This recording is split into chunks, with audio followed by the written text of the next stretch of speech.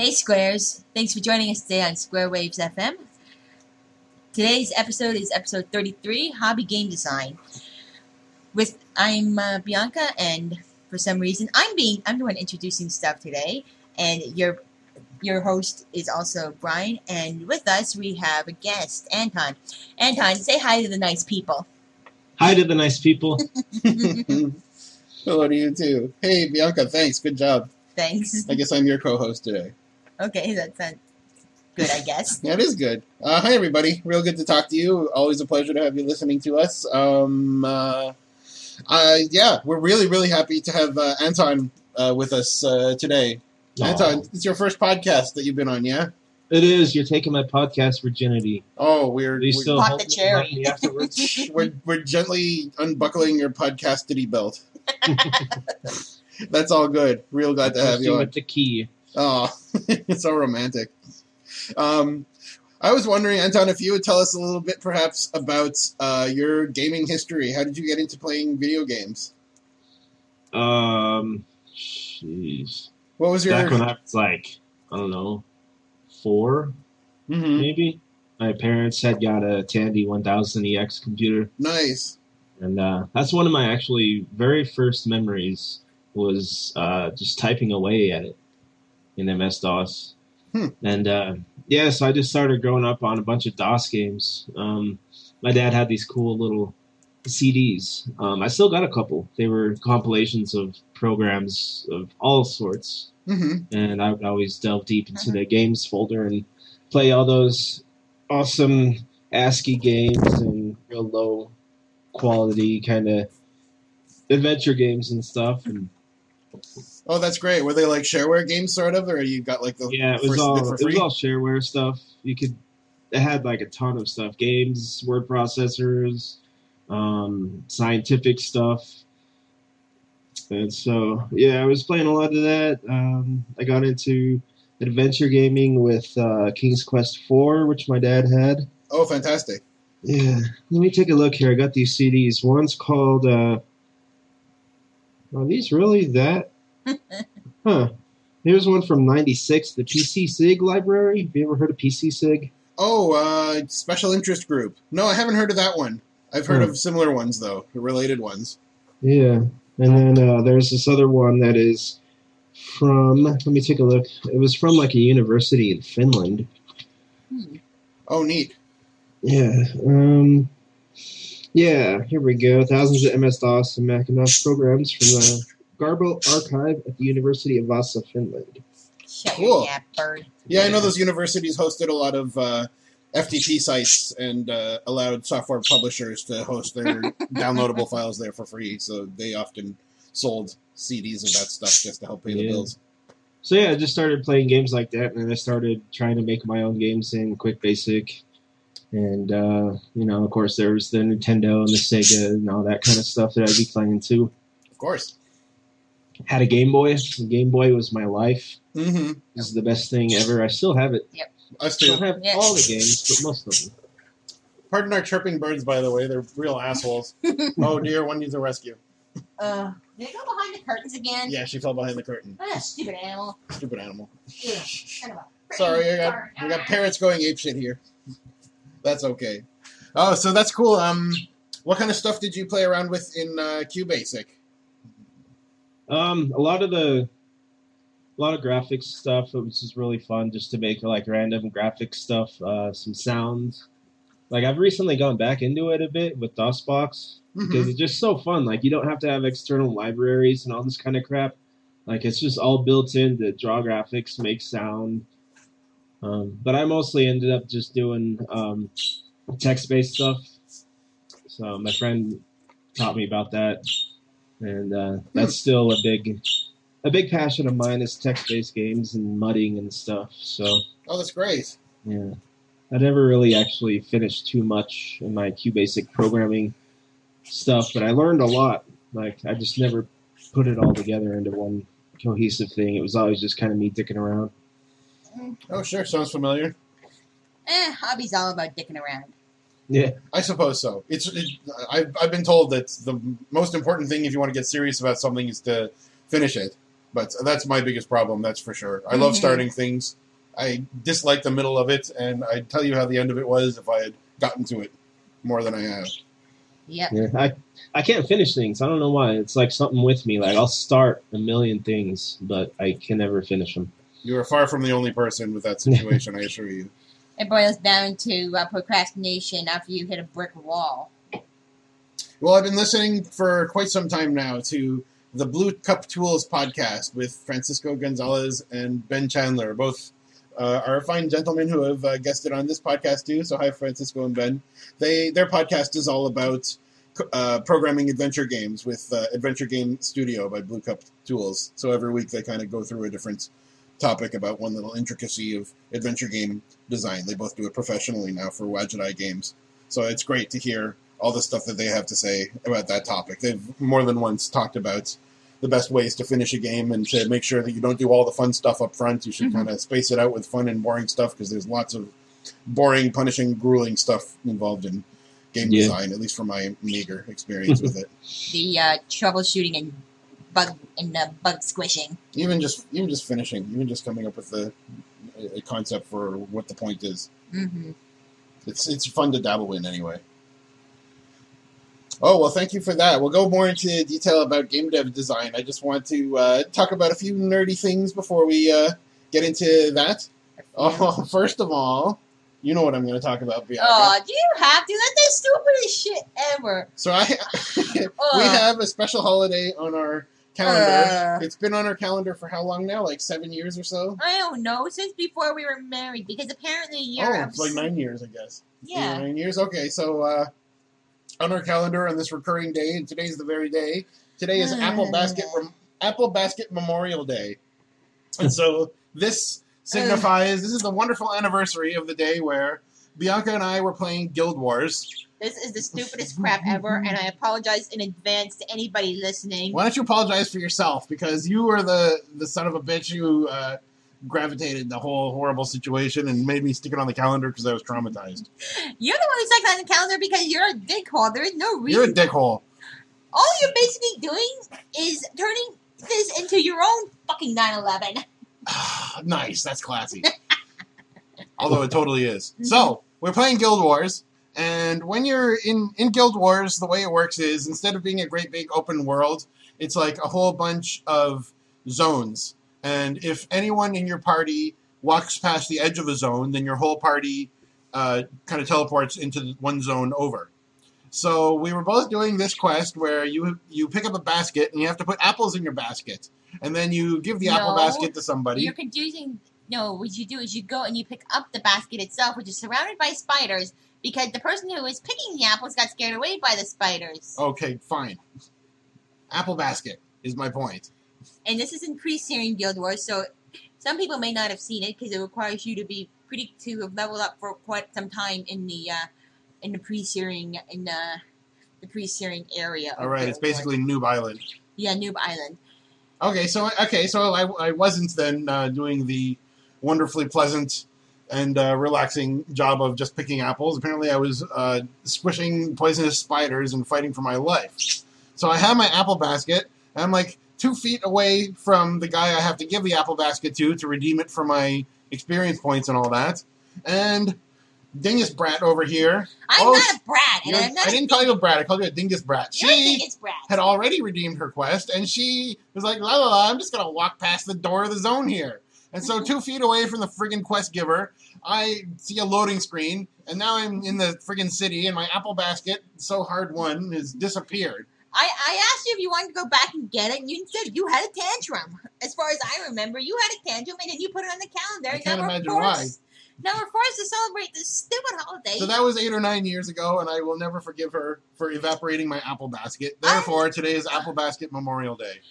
And yet, on the same day it happened, I volunteered to go back out with him and help him finish the stupid quest, but no, I have to go risk my life with the damn poisonous spiders again, and I got my knees dirty picking up the apple basket in the orchard. So screw you. Do my laundry and we'll talk. Yeah. What else do I have here? Oh, I want to mention that I brought home 2 big boxes from my parents' house.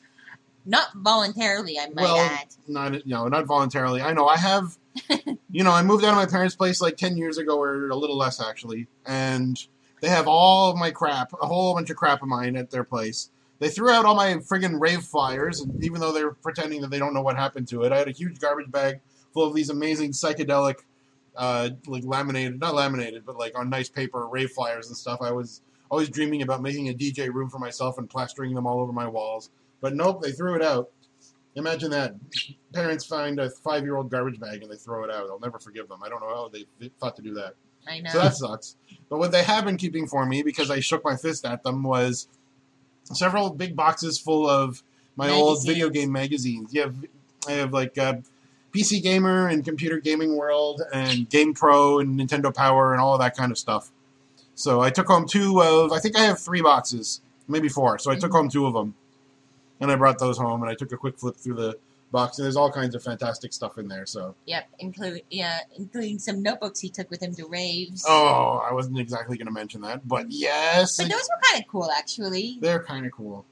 I just like the concept that you explained behind those. It's they're the Sign My Book, where some ravers would go to the parties with a big backpack full of toys, much to the chagrin of the bouncers, who would feel compelled to search through the entire bag looking for contraband of any sort. And usually the worst they would find on me would be like a marker or something, which you're not supposed to take into those places. But I think the only reason they didn't find anything worse was that I was good at hiding stuff. Anyway, one of the things I would bring along would be like a pen and a Sign My Book.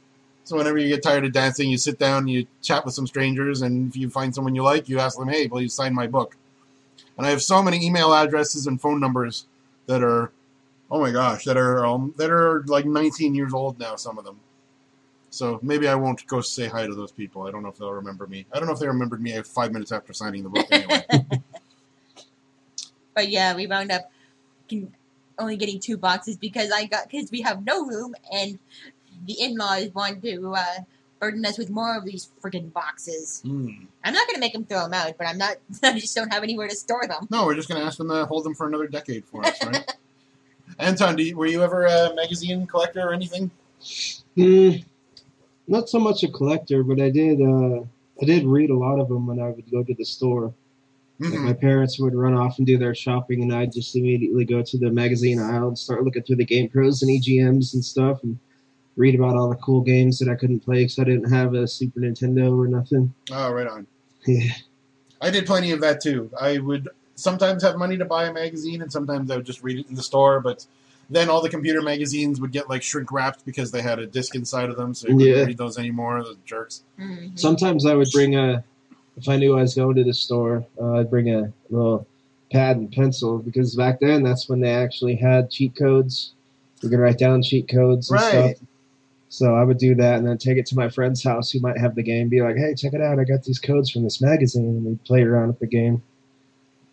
Oh, that's great. I can't remember whether I mentioned on the podcast before that I actually submitted a cheat code to Nintendo Power as a little kid. I think I might have. It was for Afterburner, which was like a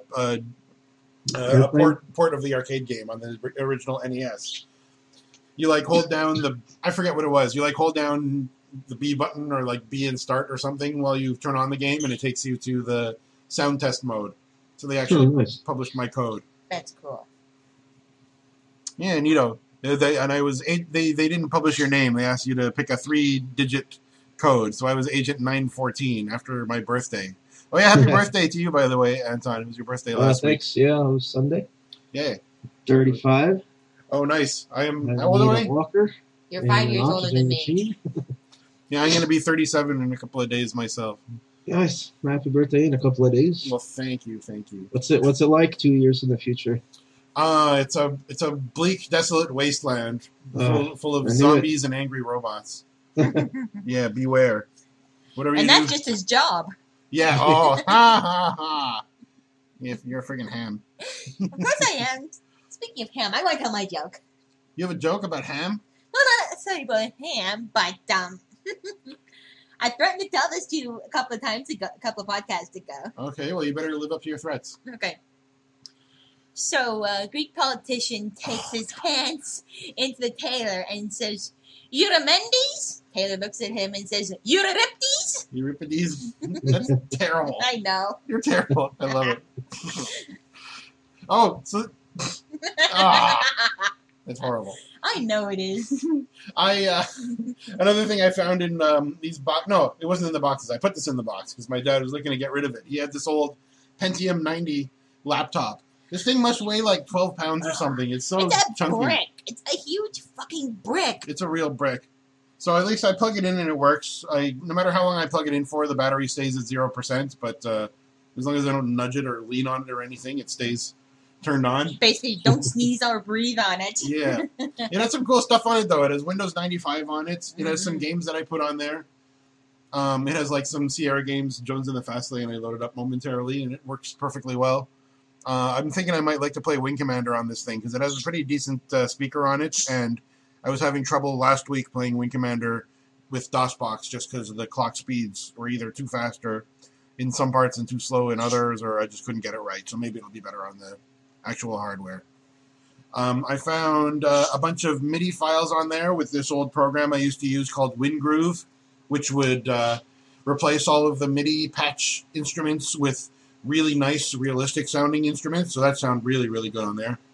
And amazingly, the wallpaper that I set on this laptop, I don't know how many years ago, was for it was like a logo for this old mod music group that I used to release music on in Toronto called Mazurka. And I posted a screenshot of this on Twitter, or a photograph, I should say. I took a photo of it and posted it on Twitter. And someone who doesn't even follow me asked me, was that Mazurka from Toronto? And I'm like, yeah, it's just some random person. This is a group with maybe like 20 people in it or something. So, and I was in it in like 1996 or something. So for somebody 20 years later to ask me if this was it, that kind of blew my mind. So it was this guy who went by the name of Sonic, who released, not the Hedgehog. As far as I can tell, he just released one song from Mazurka. And I listened to it, and it's really good. So I struck up a bit of a conversation with this guy. And he lives in San Francisco now. So he's 3 time zones away, and somehow he saw my screenshot and recognized a blurry wallpaper from a photograph. So that is awesome. Yeah. Did you hashtag it or something? No, I didn't. I have absolutely no idea how he found it. I did get retweeted a whole bunch, so I guess it kind of made the rounds in the nerd community. So I love you, nerd community. You're my people. Oh, that's way too cool. Another thing I found on this old laptop, which I asked my parents for advice on what to do. Is that nice? Oh, you scared the birds halfway to friggin' Australia with that. Nice. Excuse me. Sorry about that. You are excused. I was hired in, I guess, like 1998 or so, by some guy who found my resume on, like, Workopolis or something. Jeez. He was just looking for a typist. He had this whole novel that he had handwritten, this old man, and he wanted somebody to type it out for him so that he could submit it to a publisher. And he was like a really crotchety old jerk, too. He was like verbally abusive and everything. And I remember you showing me this impatient for the first time. And it wasn't when you brought the laptop home. It was actually when we went to that B&B in St. Jacobs. Oh, did I really show it to you? That's interesting. Yeah. Neat. Yeah, so I spent like a week and a half or something. I typed about 80 pages of this guy's novel. And he told me when he gave me this, I want you to read the novel and then write it out and then proofread what you wrote. And then he fired me a week and a half later because I was taking too long.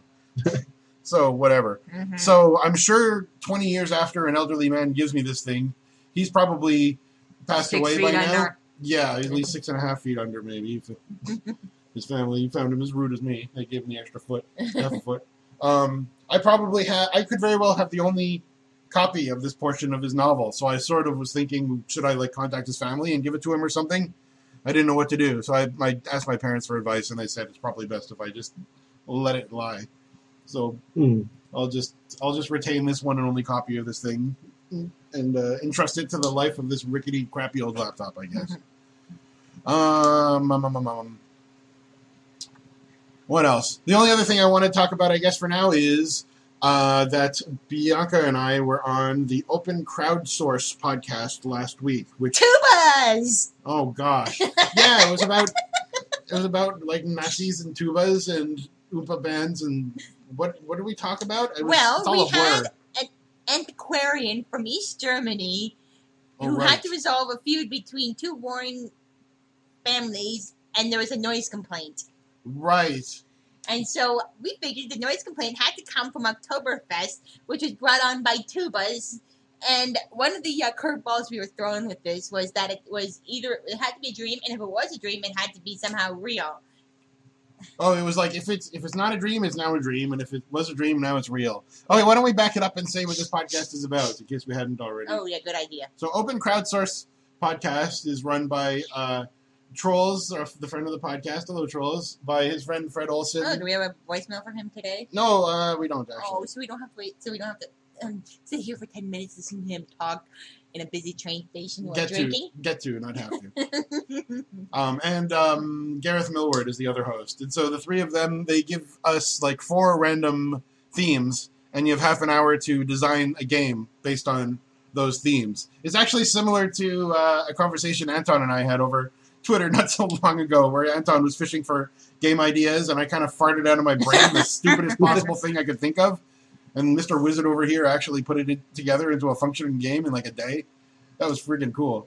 The pie punching game? The pie punching game. That was brilliant. Pie punching. Pie punching. Yeah. I'm sorry if I sound like I don't believe this, but so how did that one work out for you? Yeah, why don't we talk about the pie punching game, I guess, now that we're on the topic.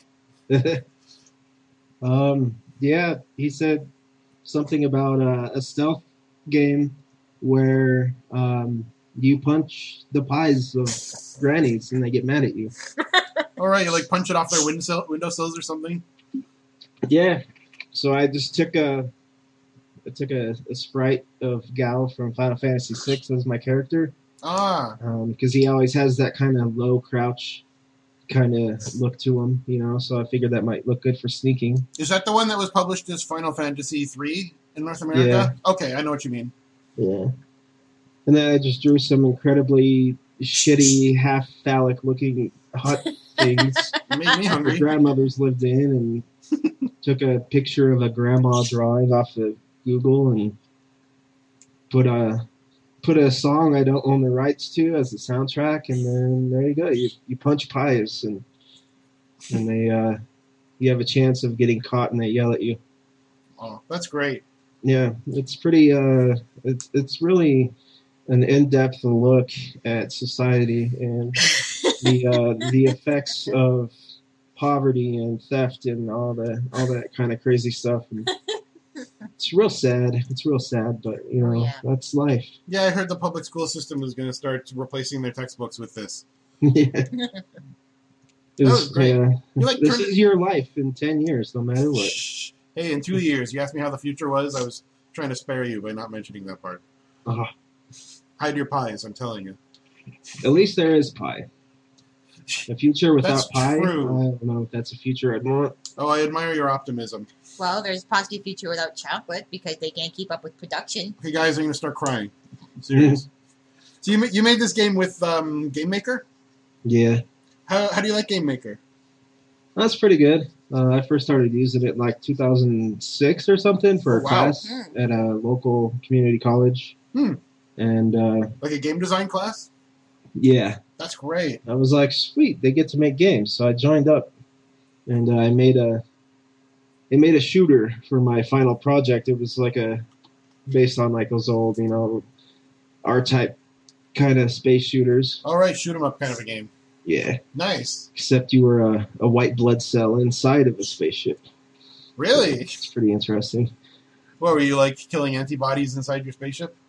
Yeah, like the story was that the spaceship was a prisoner transport ship. Mm-hmm. The prisoners are all because sickly and the filthy. universe becomes so violent that they didn't really have enough people to pilot these ships all the time. So somehow they made ships that were living beings themselves. And the controls for like the cages for the prisoners, you know, it's all run by this being. But I guess one of the prisoners injected the ship with the virus that made the cells open up and the prisoners were free. And then so the ship itself launched its own antivirus to fight off, you know, the infection. And that's what the game is called, Infection.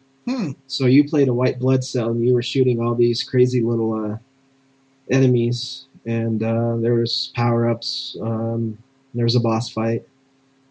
I used a MIDI version of the Gilgamesh song from Final Fantasy V as the level music.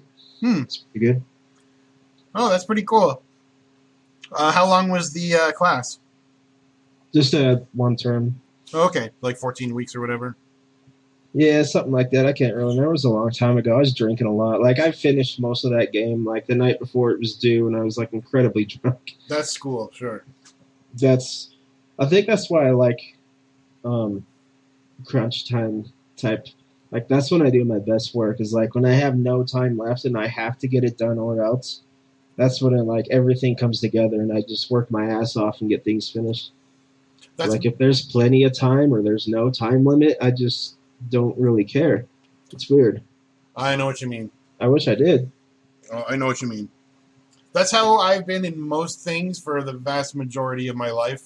Right now, I'm trying to get over that, and I'm starting to do a better job of it. I guess because of work and all that, I'm starting to get better. I'm not entirely better than that. But I think what turned me around the most for that was when Bianca and I took this creative writing night class, how long ago? 3 years ago?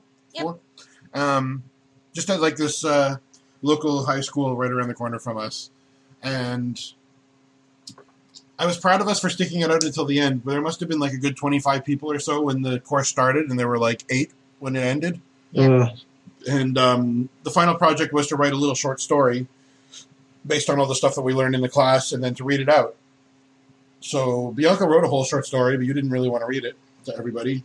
Actually, I wrote a short story, then I decided I didn't like the first short story I wrote, so I wrote another one. Oh, but then you didn't read that either. I did read it, but people were like, what happened? Who are these things, and what does it mean? Oh, I don't remember you reading it. I thought you chose not to. On the last day? Yeah. I thought you didn't. I did. It was, I made a metaphorical story about the chess pieces. Using chess pieces to represent light and dark. Oh. But it was, but you don't know it's a chess piece until the end, and it sounds like it's just a medieval battle. Oh, okay. I don't remember. Sorry. Well, me, I was working on a concept sort of for the whole class. It was like, how long was it? 10 weeks or something? Yep. And we had like a few intermediate assignments where you had to write like a little 200-word thing or something, so I did those okay. And then I had to think about what was I going to do with this character in this situation and all of that. And I literally let it go until the very last day, and I just kind of crapped something out, and it was horrible. And I figured, okay, I'm going to read it out to punish myself by having to read this in front of people. And I did that. I don't think anybody enjoyed it, and I didn't enjoy it. And it was traumatic. So hopefully shamed myself into being more responsible with this sort of thing. But I've gone a whole lifetime of not being very motivated for this sort of stuff. Mm-hmm. Okay, actually, there's one more thing I wanted to mention before we talk about what we've been playing lately. I've been getting all these blue screens on my home PC, on my gaming desktop, which ticks me off, of course. It was happening like once or twice or 3 times a day, and was usually happening as soon as I exited a game. So like a game would run perfectly fine, and then I would try to exit the game, and then I would get a blue screen. And for a while I would get all of these different error codes with the blue screen, but the one I was getting more than any was memory manager or something like that. Video memory manager. So I thought, oh crap, like what if I thought it was either my video card becoming defective, and it's like less than a year old, so it shouldn't be defective yet. It's only about half a year old. Or I thought perhaps it was my power supply, because Bianca had some random blue screens not too long ago and was getting different error messages each time, and she had to replace her power supply, and that fixed her right up. So I'm glad I didn't buy a power supply. That would have cost me like $150 or something with tax.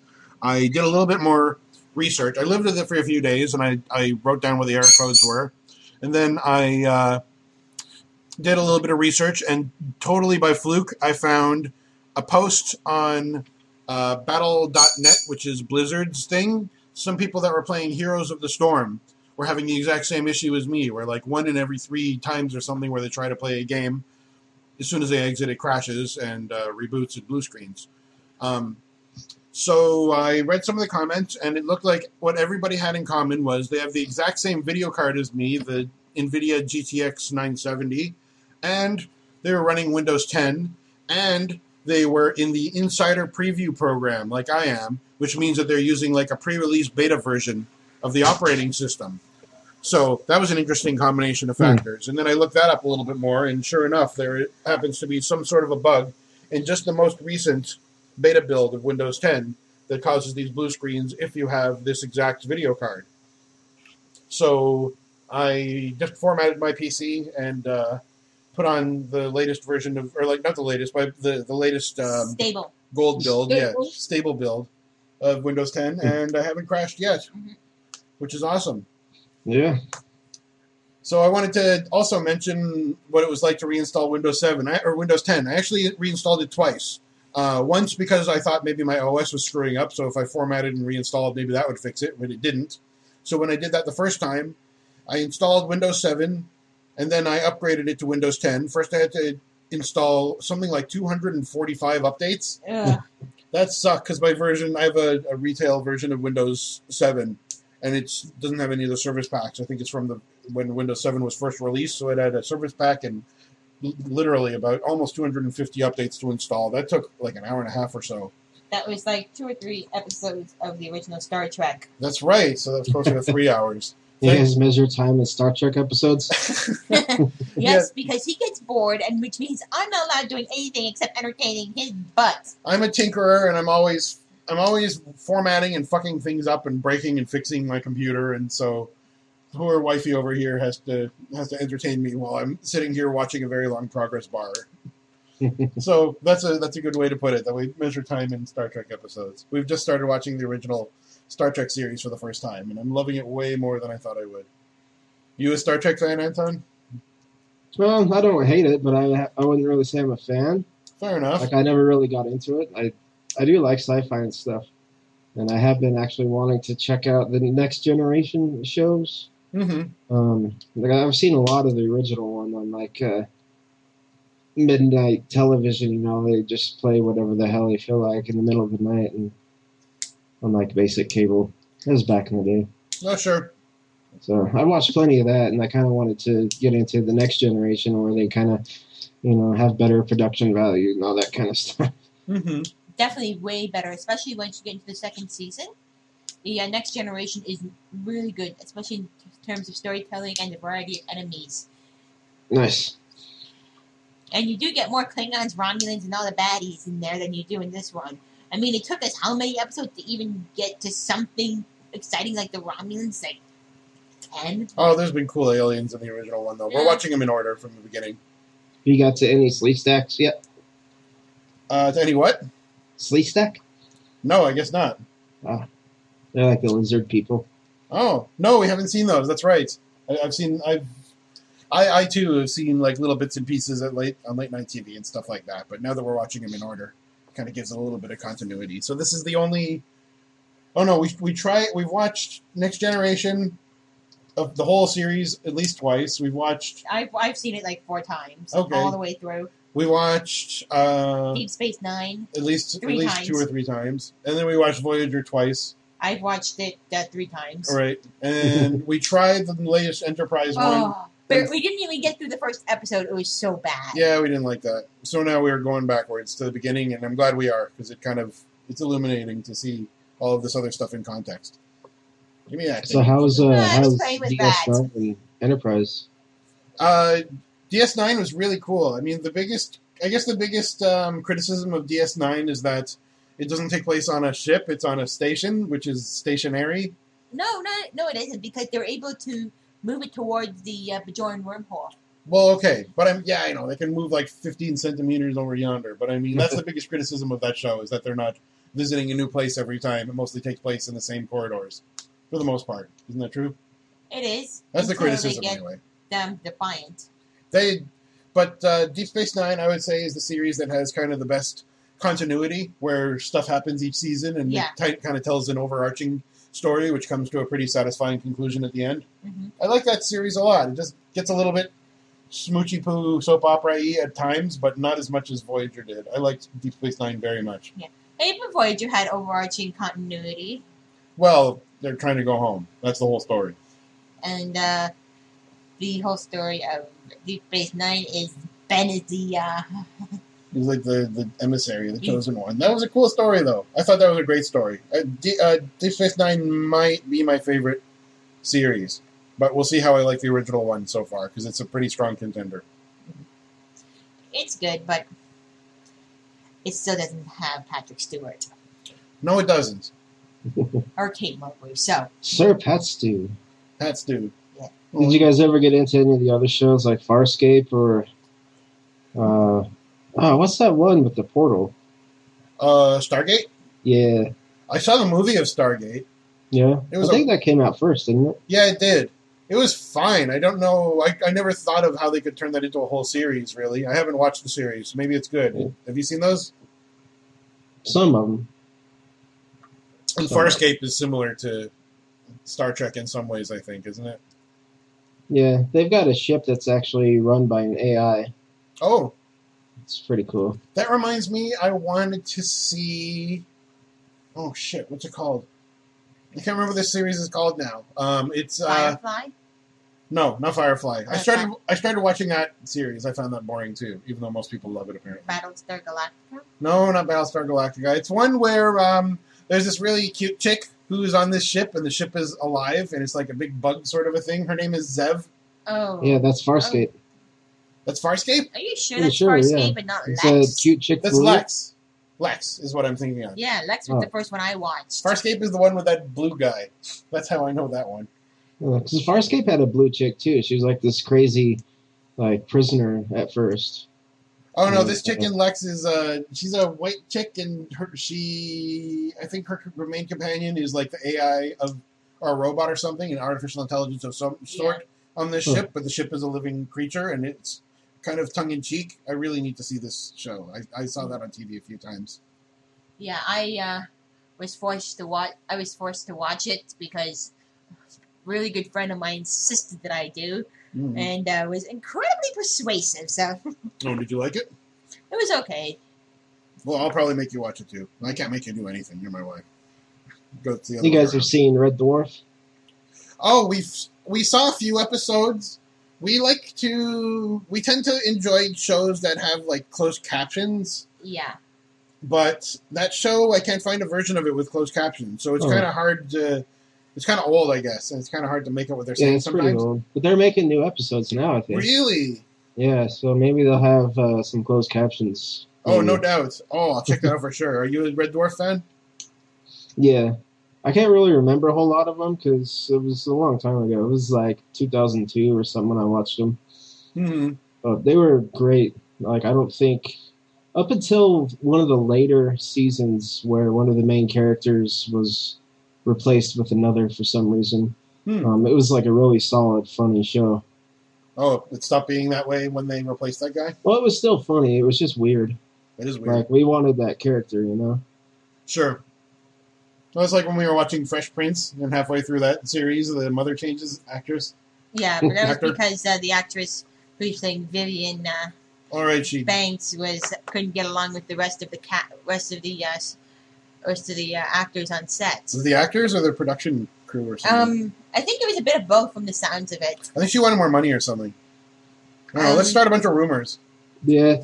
No, I don't remember exactly, but it did come around the point where she was actually pregnant. And then I heard that she had an abortion and nobody was down with that. Oh, And so they all shunned her. interesting. Yes. This is true. Hmm. Not a rumor. Right. Yeah, I heard that the baby was Will Smith's, yeah, I think it was, yeah. but the baby wasn't fresh enough. Yeah. Well, Yeah. obviously someone wasn't changing the diapers. Oh, we're so insensitive. I love it.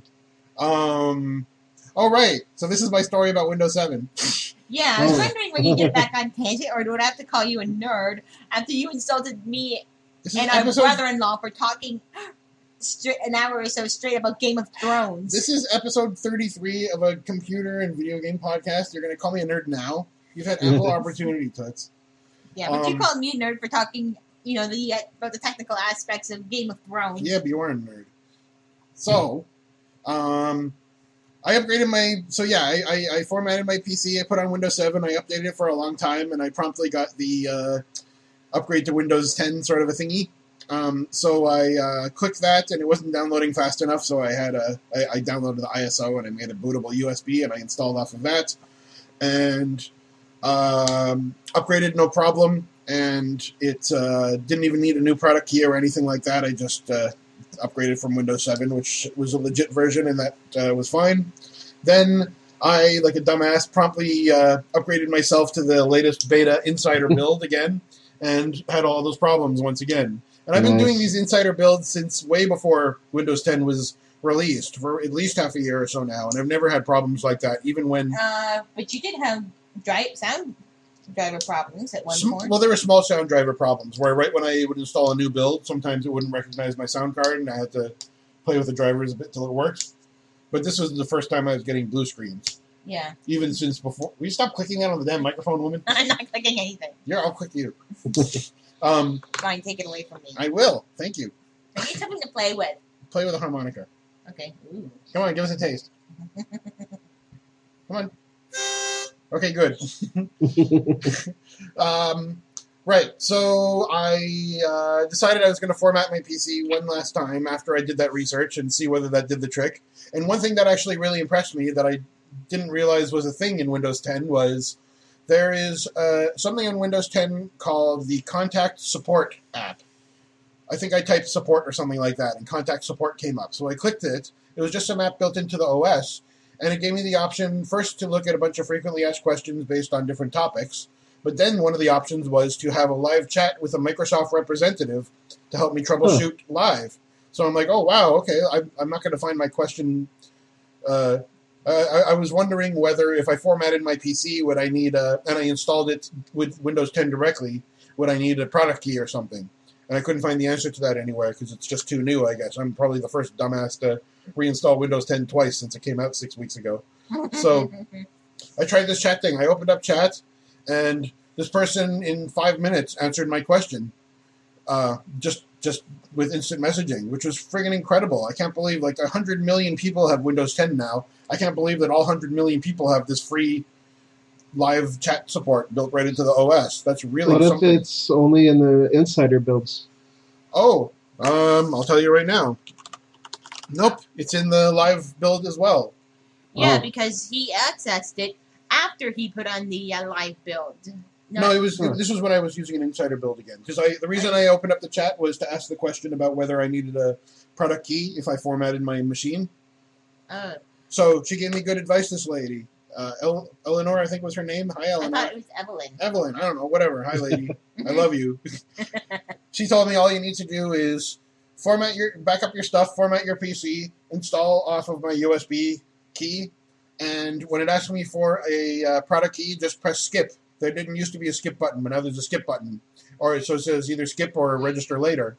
So I skipped that, and then before I got into the desktop, it asked me to log in with my Microsoft Cloud login account, which I did, and I always do because I like to back up my stuff in the cloud and all that. There's a lot of good stuff if you have a cloud account. So I logged in, and it didn't ask me for a product key or anything. And then I typed activate to see let's see.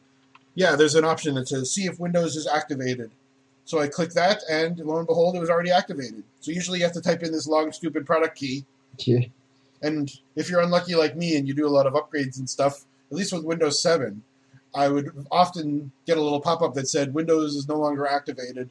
Click here to reactivate it. And I would click it, and it said it's failed. Call this phone number and type in this 40-digit number, and we'll read a 40-digit number back to you, and then you can try to reactivate. I probably did that 15 times or something over the years of using Windows 7. So this is way easier. I just typed in my username and password, and it's activated just like that. So go Windows so much 10. Easier. Oh, just getting the stupid key from the phone is such a pain in the butt. Because if you're not saying the numbers clearly enough for the automated system, it'll tell you to repeat, and then it'll just send you back to the start. It's so incredibly sensitive. Yeah, that's right. You can either type in your numbers on your phone, or you can say them out loud, and you have to have the perfect enunciation of a BBC news reader or something for it to actually understand you every time. Or a nice bland Midwestern United States accent. Yeah, I guess I'm not bland enough. I'm too Canadian for Microsoft, so they don't understand. Well, you need the stereotypical middle-aged white male conservative voice. Yeah, I think so. I think so. I need the old Jeb Bush or something like that to read them for me.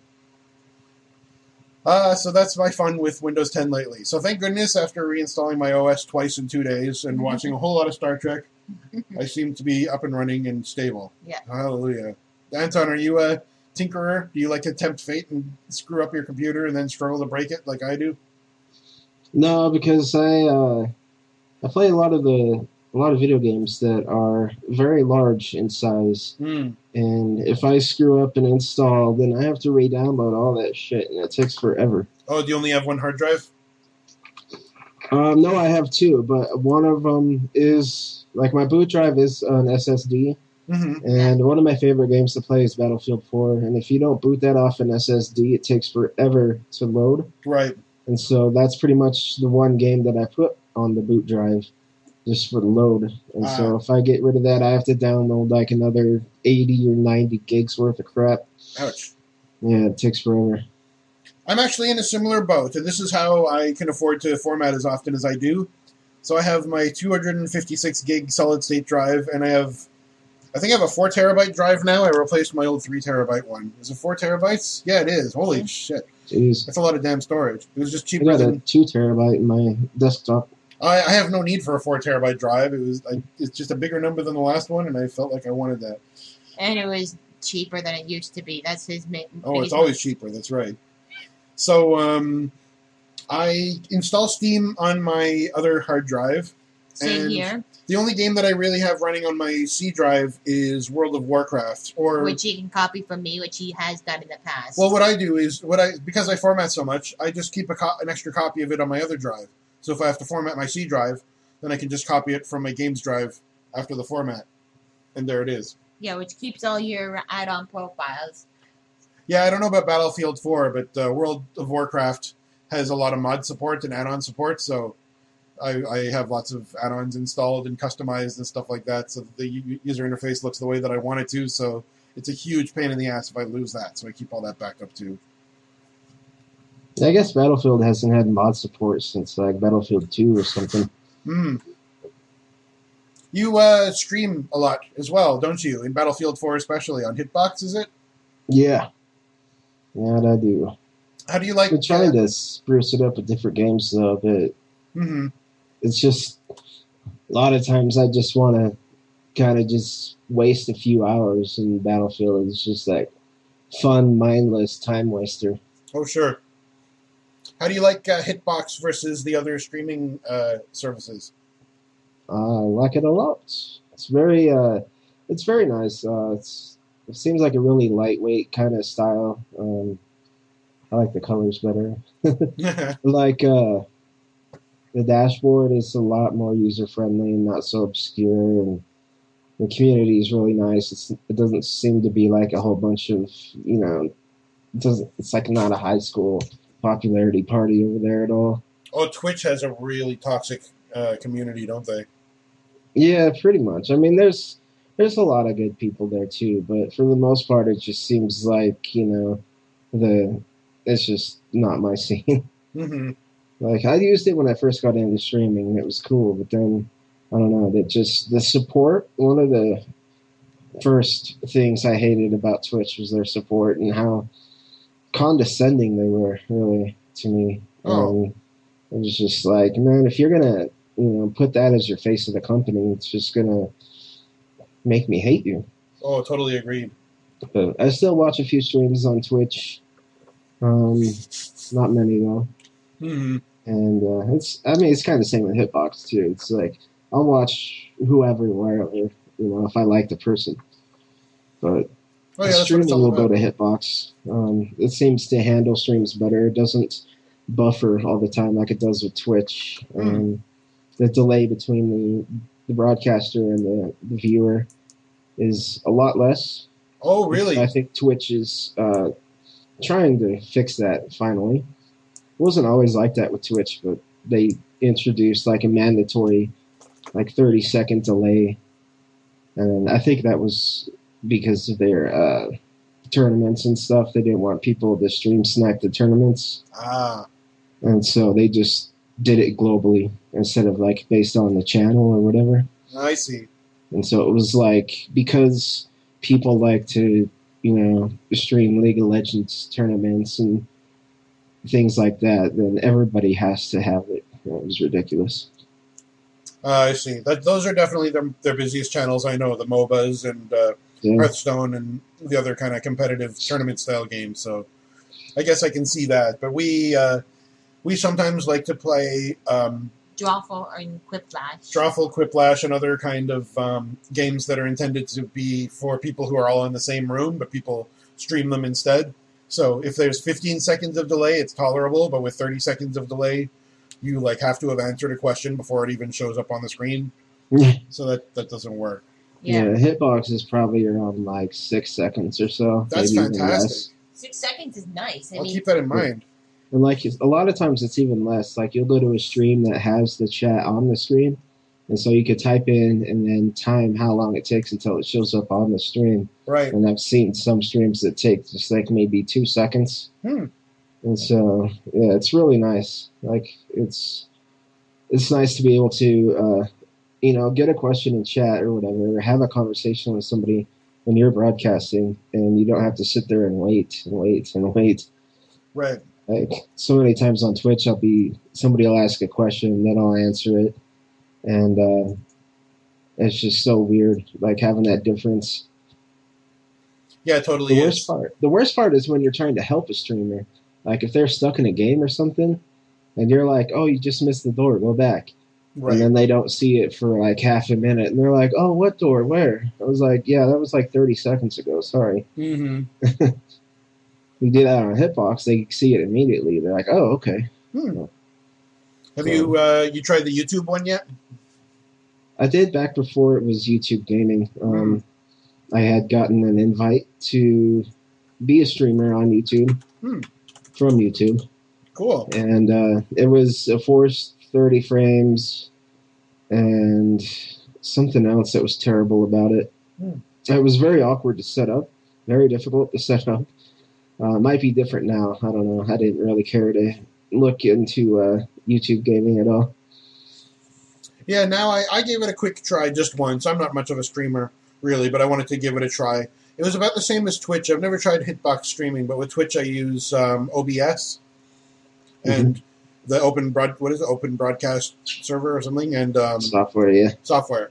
And it was almost the same as setting up for Twitch as it was on YouTube. And YouTube now has 60 frames per second, and I don't know what their maximum resolution is. It might be 1080p. Yeah. So it looked nice. It looked the same as Twitch to me. It seemed to have the same amount of lag as Twitch, about 30 seconds or so. That was the thing that I hated about it too. It was like a minute, like a full minute. There was no way to turn it off. The delay, no matter what, was 60 seconds. Oh, that's brutal. And that's another thing that I was like, no, I don't really care about that. But I mean, now that YouTube Gaming, it's probably the polished up version of that, so the lag's probably not as much. Yeah. Well, the only thing YouTube Gaming is missing most of all right now, I find, is a community. There's really no community whatsoever. Does anybody really want a YouTube community, though? I mean, have you seen YouTube comments? They're like the worst in the world. Unfortunately, they are pretty much the worst place you can go on the internet. You're too right. So, who knows? It's a nice, solid, well-funded platform, at least, but if they don't have a community behind it and some big names, then I don't know what they're going to do. They'll never catch on. I think people are kind of wary of them just because they are such a humongous, multi-billion-dollar corporation, unlike the little guys who are aiming to please. But more competition is always good. Hopefully, with more major players in this scene, it will cause more competition and more innovation and more better customer service, like you mentioned, because that does go a long way. Yeah. I always see Hitbox overlooked, though, and on one hand, that kind of makes me mad because it's a great service and people just don't seem to want to pay it any attention. But on the other hand, I love it because I want it to stay small so it doesn't get ruined. Right. So it's like, I want you to do good, but not too good. Oh, I know what you mean. Good enough to stay in business, but, not big enough to attract the people. Yeah, the unwashed masses. They actually had some people leave Hitbox to go to Twitch recently because of that that new feature where everybody can become a partner in a way. Everybody can get a subscribe button now on Hitbox if they want it. Oh, and they didn't like that?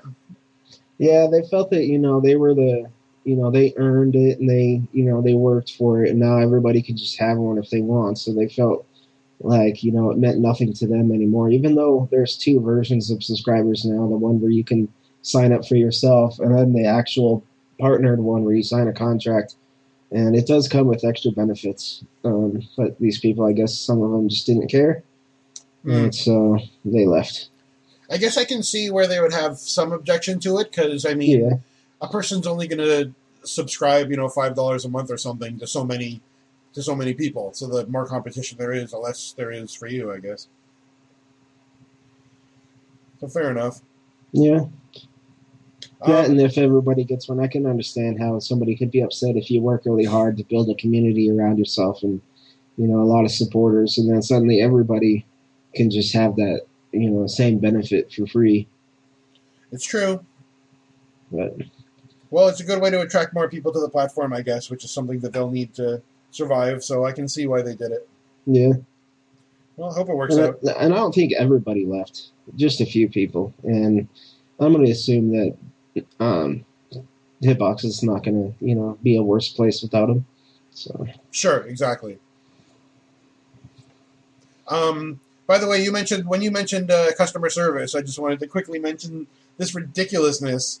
A few weeks ago, Steam had this sale, a Devolver publisher sale, where they were selling not only games discounted by Devolver, but also they were launching this new streaming video sort of a thing, kind of like Netflix, where you can buy a movie and it's only streamable. And I was having some trouble with it. It would buffer like crazy, no matter what quality I viewed it at, even really low quality. I remember this. This was obnoxious. It was obnoxious. I was trying to watch a 15-minute short movie, and it was buffering every 20 seconds, even at 320 by 200 or something really ridiculous, tiny like that. And even if we just left it paused to let it load, it kept buffering. Yeah, it was so slow. So I tried a bunch of stuff, and I couldn't figure it out. So what the heck? I figured, okay, I'll just open up a Steam ticket. So I opened it up on the Thursday or the Friday, and I said, I'm hoping you can help me out with this because I want to buy a bunch of these movies. I would appreciate it if you could help me before the weekend is up. I got the first reply from Steam 3.5 weeks later, which is disgusting. And they told me it was an automated reply that told me to refer to an FAQ that I mentioned in my ticket that I had already tried. So that really pissed me off. So I wrote them back and I just said, I tried it again and it's actually working now. I don't know if the problem was on my end or yours, but I would have appreciated if you could have gotten back to me a heck of a lot sooner. And so they replied a day later saying, we're glad your problem's resolved. Let us know if you need more help. So fuck that. That is beyond useless. Do they do all their support in-house or what? I mean, there's a lot of support outsource. I've done support an outsource company. These companies hire support professionals and they train the products. They take on contracts. Does Steam outsource it anywhere or what? I don't know. I mean, if not, they should, because 3 weeks is ridiculous. It is ridiculous. I've gotten really good support from Steam before. It usually takes a while. I've never had it take this long. I think a week is the longest, or maybe 9 days or so is the longest I ever waited, which is still horrible. I subscribe on Twitter to Blizzard's customer service, where they talk about World of Warcraft statistics and stuff, and they apologize when the longest ticket is 23 hours. Yeah, the support I've done. I've done support for Disney, and if it's longer than 1 day, and the guest doesn't know about it, whoever doesn't know about it, we're gonna at least tell them. Yeah. Hey, it's gonna take a little bit of time to work on your problem. Yeah. So just hang tight. We'll be in touch and all that. Yeah. And it's as simple as that. But I also wonder if it's Valve or Steam or whoever just getting, because how many people do they have?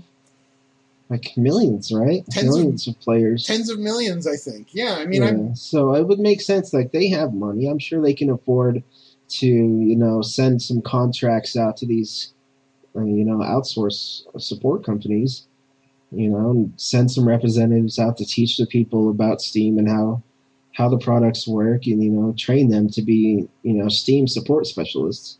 Yeah, seriously. Well, I mean, Steam's been around for like a decade now, and Gabe Newell is a billionaire. So he's got to be aware of the situation, and he's like making a decision to run support the way he is, which I don't understand because he seems like the coolest guy in the whole world. But this is his biggest fault, I think, is the support side of things. Like I'm looking at my Bianca and I have like family sharing so that we can see each other's games on each other's Steam accounts. Yep. Between the two of us, we have 811 games. I don't know how the hell that happened. Yeah, let's see. That's from 10 sales, that's how. That's in humble bundles. That's how. But I mean, I think we've earned decent support after 811 games. Right. Yeah. Right. So that's a kind of a pisser. What are you gonna do? Oh well. It would be nice. I would take that job though. Like if it was like an email or chat support for Steam, dude, I would be all over it.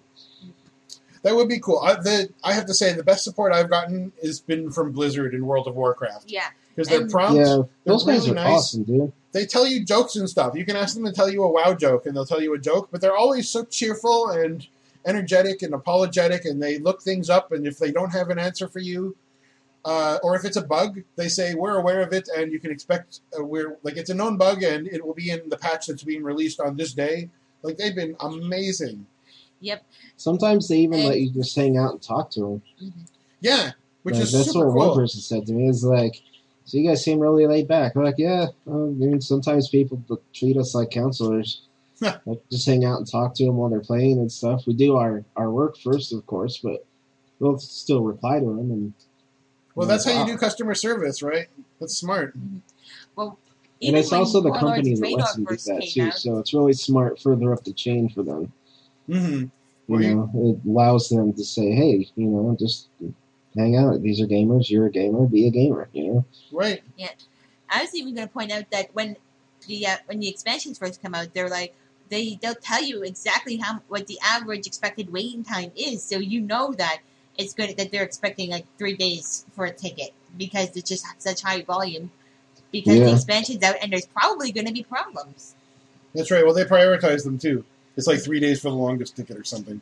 Yeah, 3 days for the longest ticket, and game breaking and progress stopping questions are often addressed first, and people with piddling problems like I don't know, my ass is itchy, are at the bottom of the list. I don't know if they can help you with that one. What if your character's ass is itchy? Oh, and you type /scratch, I guess. Yeah, Bianca does some like player customer support stuff too. She's talked about it on the podcast, but you want to give us a short summary of it again for people who missed that episode? Sure. I'm a community manager on nationstates.net. So we often answer questions and try and help people, but unfortunately we don't always get the most cooperative people. And they try to argue with the staff a lot because they don't like the answer they get. So, for example, they don't like that somebody's voiced an extremely unpopular opinion, so they keep trying to convince us that this person is being inflammatory and offensive, when in fact they're just expressing a really unpopular opinion. Mm-hmm. As long as they're not breaking the rules, right? Exactly. So you can say, for example, that you think Sarah Palin's the greatest politician ever. And if someone reports to you, it's like, well, just because they think that, they're not, and the thing is, they're not even being offensive, they're not breaking the rules, but somebody thinks it's offensive because this person happened to think that Sarah Palin was the greatest thing since sliced bread. Mm-hmm. Yeah, it's not like they're saying Sarah Palin kills and eats babies. Right. I mean, that might be kind of pushing it. I don't know. I heard that's what the rug in her living room is made of. Her daughter's aborted fetus. Yeah, nice. Oh, Yay, we're keeping it classy today. I love it. Yeah. Yeah. All right. I think on that note, now's a good time for us perhaps to talk about what we've been playing lately. Anton, why don't you let us know what you've been playing this past week or two? Okay. Been playing a lot of Metal Gear Solid Ground Zeroes. Oh, is that the new one? 5? Is that the new one? 5? It's 5, yeah, but it's Ground Zeroes. It's the one that came out like half a year ago or something. Oh, okay. Yeah, it's the one where it's just like you're at a base in Cuba and you've got a bunch of different missions you can do. Oh, how do you like it? It's I like it a lot. I didn't like it at first because some of the controls were really weird. Because I was playing the keyboard and mouse. Mm. But I got used to it. And now I'm really good at it. Mm-hmm. And it's pretty fun. It's short, but there's a lot to do. There's a bunch of different missions you can do. There's also things that you can do that will allow you to unlock stuff in the Phantom Pain, because you can upload your save from Ground Zeroes and use that to launch Phantom Pain, and then based on stuff you did in that game, you can unlock stuff. So that's kind of cool. That's actually what I've been doing since I haven't quite pulled the trigger on the Phantom Pain. I've been playing a lot of Ground Zeroes to kind of, get those things done so that I can get, all those extras. Oh, cool. Oh, so it was like a short kind of not quite a demo, but it was sort of a demo, wasn't it? Or was that a full game? It was actually a lot of... It's short. It kind of feels demo-ish because it's just one area. Like, all the different missions, they all take place in the same area. Mm-hmm. Just this prison camp base thing in Cuba. So it's not very big at all. You can run from one side of the map to the other in like 20 seconds, 30 seconds, something like that. Oh, so how long does the gameplay take? There's a lot of stealth opportunities. You can shoot out lights, some of them. You got your trank guns. You can get silence guns on silence guns, grenades, smokes, flashes. You could kill people, or you could just choke them out. You can interrogate them to find out where things are in the map. Like, here's a hidden machine gun, or here's an armory, or here's where the prisoners are. The typical kind of stealth stuff, hide the bodies or they'll be spotted and they'll call in backup and all that kind of stuff. So there's a lot to do. There's a variety of the missions. It's cool. There's a lot of kind of inside jokes too with some of the missions. Like, one of them, you actually rescue Hideo Kojima himself. Huh. And another one where you go through and it's not a part of the mission at all. You don't have to do it. But one of the guns comes with some kind of UV light instead of a regular light. And you can find the name of the games, like Metal Gear, Metal Gear 2, Metal Gear Solid, all that, like spray painted around the base. Nice. And the ones that Hideo Kojima himself produced, like a lot of the early ones, you could shine that light on them and it'll erase them. But there's a bunch of other ones, like Metal Gear Solid Tactical Ops, or that Rising Revengeance game and stuff. Like, those can't be erased. So it's like this weird kind of thing where, he's at odds with the games he made, and erasing them, from the game. And then him, of course, leaving or getting fired. Mm-hmm. So it's pretty interesting. Are you a fan of the series? Oh, yeah. Yeah, hold on. I have not yet still played through Metal Gear Solid 1. That was for the original PlayStation? Yeah. Metal Gear Solid 2 is probably my favorite because it just gets incredibly insane in the last half of the game. Like, it's hard to explain, but really crazy. Yeah, I know I've Kojima not played 4 either. Guns of the Patriots I haven't played because I didn't have a PS3. Oh, okay. I heard that one was kind of annoying to play, or at least it had like something. I don't know if I'm remembering right. Something like 40 hours of cutscenes or something like that. Yeah, that's what I heard too. Like, it was playing a movie with like the occasional button press, but I think it might have been also that it was not too different from the other Metal Gears. It's just a lot more people were exposed to it, and so people were like, "Holy shit, these cutscenes are long!" Right. And a lot of the Metal Gear's cutscenes are pretty long. That's what I heard too, but in 4, people. I heard 4 in particular, it's like the length of 20 movies. Wow. And that's just the cutscenes. So that's something. Wish I could have played it, though. Yeah, someday, I hope. I've got my fingers crossed for an emulator someday. We'll see. Yeah. Anything else you've been playing lately? Outside of Battlefield, I just started playing this new game yesterday called Dio Scavenger. Have you heard of that one? No, I don't think so. What's out and about? It's this awesome little game. where it's a survival game. It's really kind of realistic in a way. Like, I mean, obviously it doesn't look realistic, but basically how it goes is you wake up in a cryo chamber, and something has broken you out of your cryo sleep, whatever, and you don't know who you are or anything, and so you just kind of go out and survive. Like the overworld map is this hex grid style, and so you can move around to different areas. You can scavenge for your stuff. You have a bunch of different perks that you pick at the beginning, like strength, agility, metabolism, engineering, stuff like that. You can also take negative traits like insomnia and myopia. Why would you want negative traits? Why would you want a negative trait? Ow. Oh, because you only get 15 points to choose traits from, and each trait has different set amount of points. Like strength, I think, is 6 points. Lockpicking is 1 point. And the negative traits will give back a certain amount of points. So like insomnia is 1 point. So you take insomnia and you have trouble sleeping, but it gets you an extra point back that you can choose for a positive trait. So you can kind of balance your character out between good and bad. That's interesting. That's a great idea. So my first character was kind of cool. I tried to model it more after myself, where I chose insomnia, and I forget what the name of it was, but it was a trait that was kind of like you're out of shape. And tire easier. I was like, that sounds like me. And then I took some more positive traits like the hacking and botany, I think, the plants. And a few more that I felt like would represent me if I was, out in the wild by myself, like how I feel I would act. That's great. And you go through and you scavenge through like old blown up apartment buildings and stuff. You find all kinds of random crap. Like one of your only almost so far backpack style items are plastic shopping bags.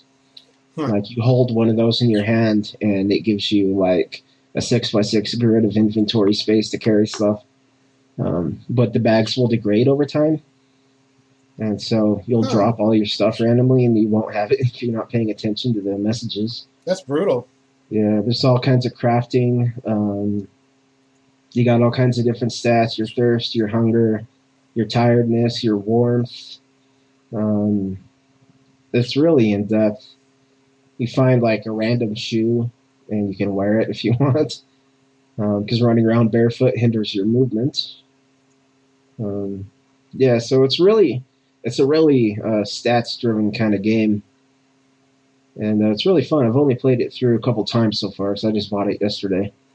But it had been on my wish list for quite a while. And it was on sale yesterday at GOG for half off.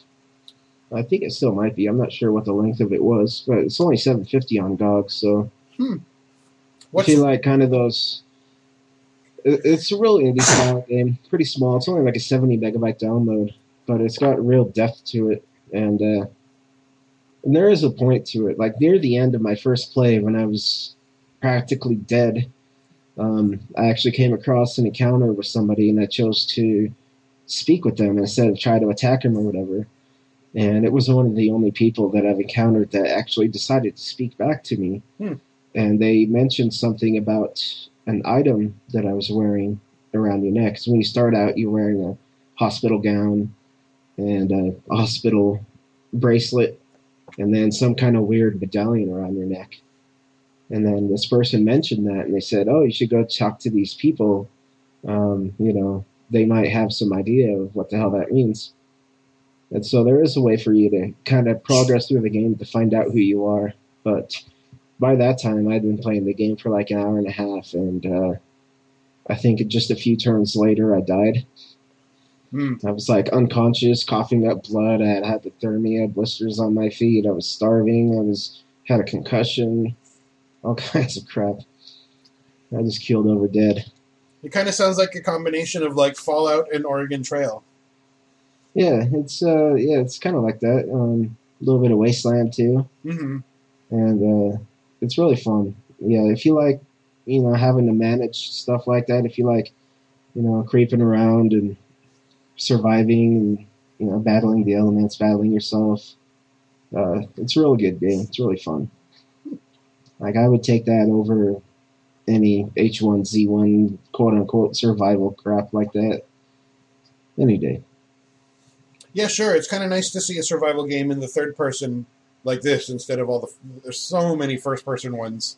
And it's not even like a third person. Like you don't even control the character. Like you don't walk around or nothing like that. You kind of just click the different hexes and go into that grid, and then you have your options of what you can do there.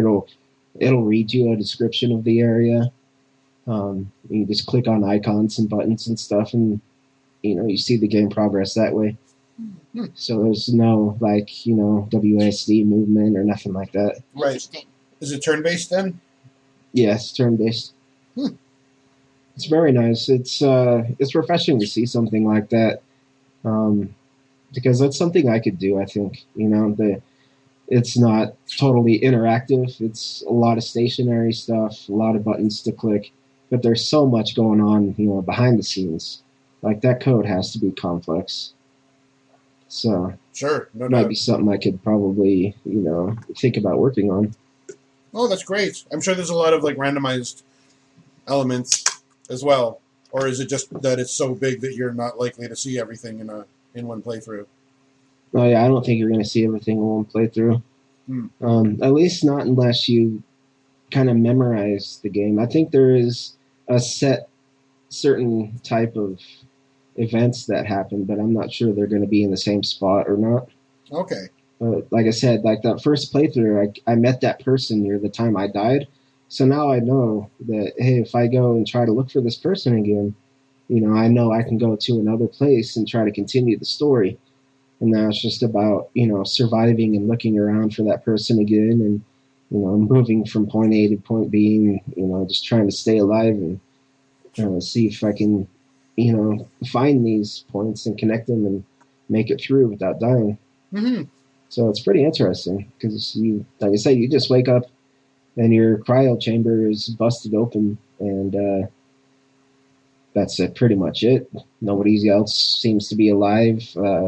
You have no memory of who you are, and so you just head out barefoot in your hospital gown and just figure shit out. That's cool. Yeah, I like it. So yeah, Neo Scavenger. If you got GOG, you should check it out. Right on. They're not paying me, I swear. Now all we do is enthuse about games around here. Mm-hmm. Yeah. Yeah, we did. Well, that's cool. Is that all you played this past couple of weeks, or anything else worth mentioning? Pretty much, because like I said, I don't really finish a lot of stuff, so I might start a game and I'm going to play this forever, and then another game will get my attention, and I'll stop playing it and start playing that one. Well, of course. And so if we trace back at least a couple of months, I was playing The Witcher. Oh, the third one? Pillars of Eternity came out, so I started playing that. Mm-hmm. And then it just went on and on and on, and slowly my installed games list gets bigger and bigger, and now we're up here with Ground Zeroes and Neo Scavenger. Oh, of course. Well, it's getting harder and harder, I think, to justify playing one of those 80-hour RPGs all the way to the end. It's so hard to keep your attention when all these other games are coming out. And yeah, like The Witcher 1, I was playing it because Witcher 3 came out, and I figured I had the game, so I never beat them. Might as well do it, and then I'll get Witcher 3. Mm-hmm. And then, like 30 hours into Witcher 3, I'm on, like, Act 3 of 6 or something. Mm-hmm. I'm just like, wow. Damn, like, Act 2 took forever. Like, it's such a small little area, but they just put so much crap to do in there. Mm-hmm. Like, and I'm the kind of person that side quests everything. Right. I try to usually, too. Yeah, like in, like Skyrim, like, I got as far as the point where you go and you battle the first dragon. Mm-hmm. And I just didn't battle the dragon. Mm-hmm. And if you don't do that, you never have dragon encounters randomly. Yeah. Right. But you can still just go everywhere in the world. And I just had hours and hours and hours of just exploring random stuff, taking on random quests, not even touching the main quest. And the best part was no random dragon encounters. Oh, I feel you. Yep, I think I had 80 hours played in Oblivion or something, and I never finished it.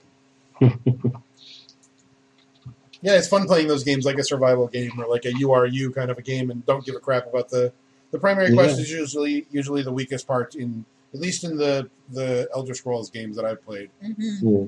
Yeah, it's like there as your incentive to go through the story, but there's so much more stuff to do outside of that you don't even need to do the main story. Mm-hmm. Yeah, that's what I like about games like that. They just let you do whatever you want. Yeah, I love a sandbox style kind of a game where you can just live your life however you want to. But some of them will lock things up in the story, though. And you might come across something that will stop you, and you're like, I don't know how to get past this. But then you play the story, you're given an ability, then you can. So. Oh, that's true. That's very true. I hate it's when that one way happens. that people try to get you to play the story. Right. True enough. You think that's good, though? Are these kind of games good, where there is no end to some of them? As long as the game is interesting enough. Mm-hmm. Yeah. It depends on how important it is to you that you finish a game. Because, like, for an Elder Scrolls game, like, I finished Skyrim. I never finished Oblivion. I didn't really care about the ending of Skyrim. You just fight some great big dragon instead of the really big dragons. You fight a really, really big dragon, and that's the end of Skyrim. Like, who cares? So I care personally. I care more about the experience than the resolution in an action style game. If it's a story based game, then of course I want to get to the end. But I don't care about the main story and those humongous open world RPGs. Really. Yeah. Bianca, what about you? Let's see. Well, I finished BioShock Infinite this week. Oh yeah, that was a game with an interesting story. My brain hurt after trying to figure out that story. Yeah, me too. I finished it, and I've at least read wikis about it and opinions about it, so I think I know what happened, maybe. Mm-hmm. It's just a very well-told story, even though it's still really confusing. Yeah, it is. The best thing about that game is just it's such a beautiful game to look at. Yeah. But you can't press any button like a normal human being. You have to bash it with your fist. It's like, really, you can't just, press it with your finger. You have to go... Oh, right. If you're a big macho guy in a first-person shooter, you never just tap a button. You punch it. Unless, of course, you're playing...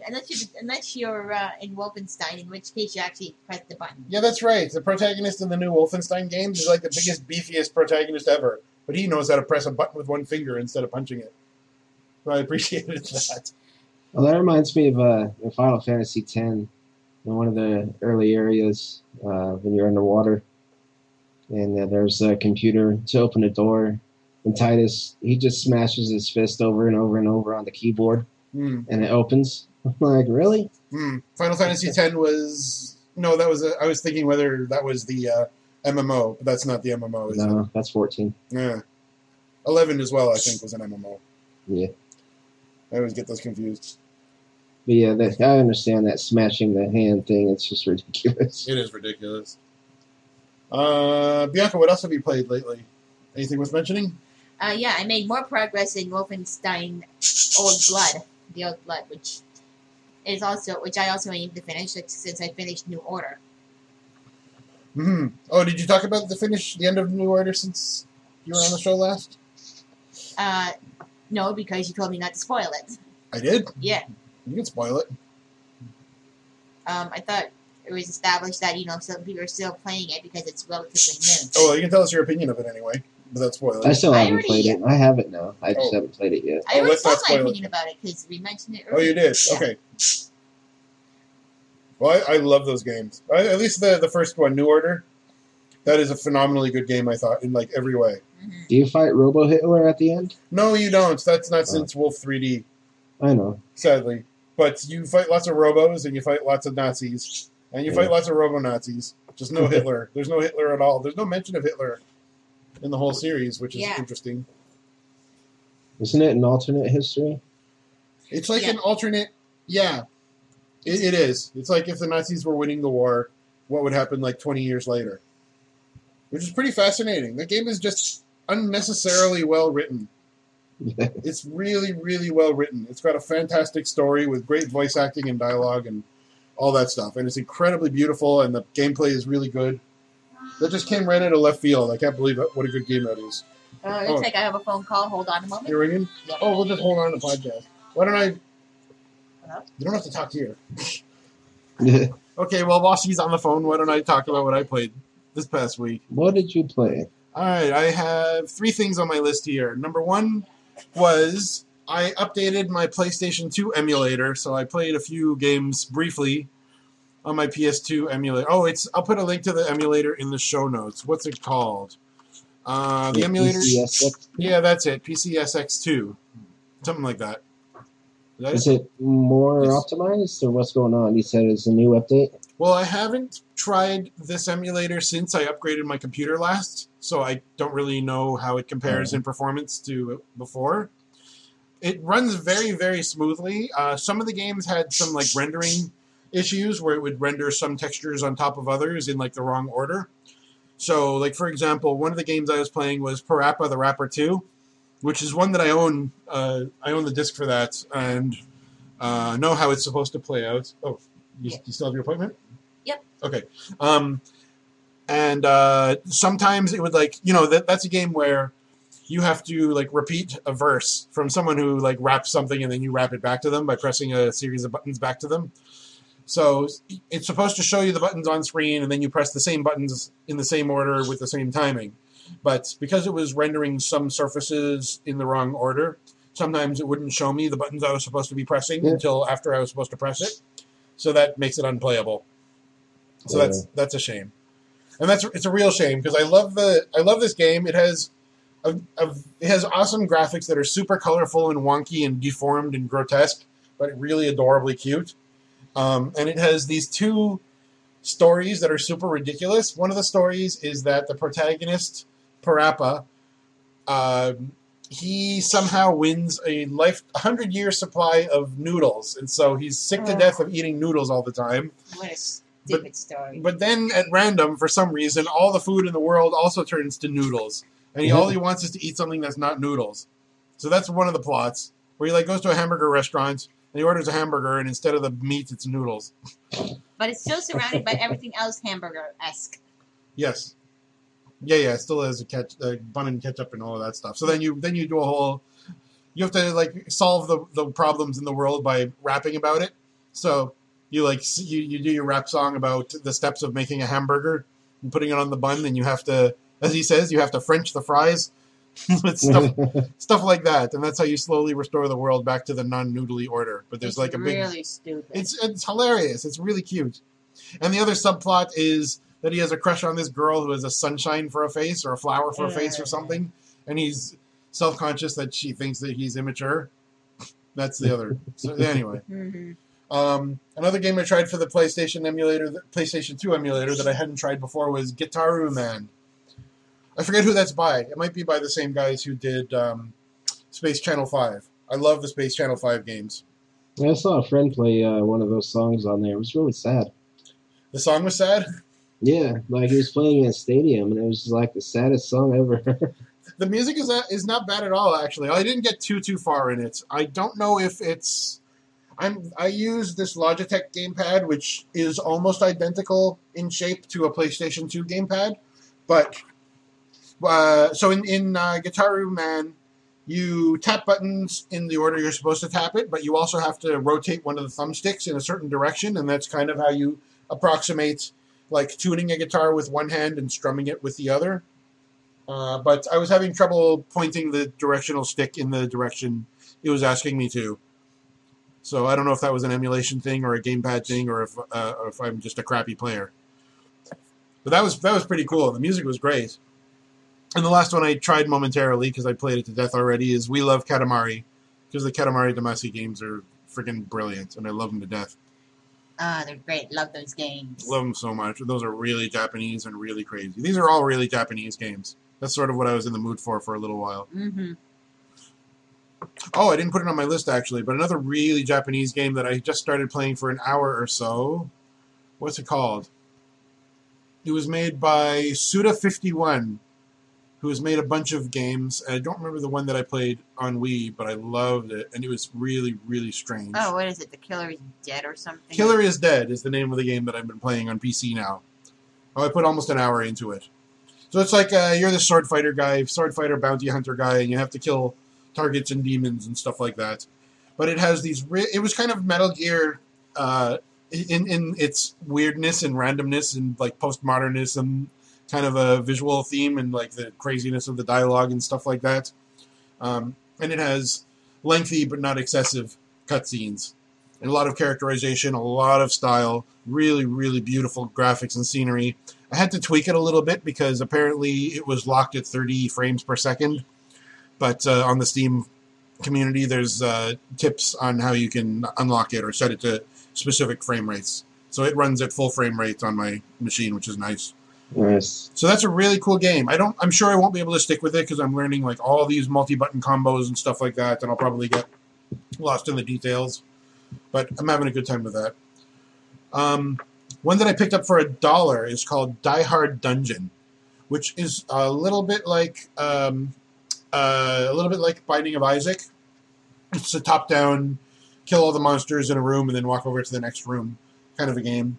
And it has randomized pickups, stuff like that. So you have like this little dagger with very short reach but pretty good damage, and you have this gun that shoots these cannonball things, and you can bounce an enemy away by hitting it with a cannonball, and then after like a second the cannonball explodes. So you have to keep the enemies at a certain distance if you want the explosion to hurt them. Otherwise you can bounce them away from you by just bouncing the cannonball off of them.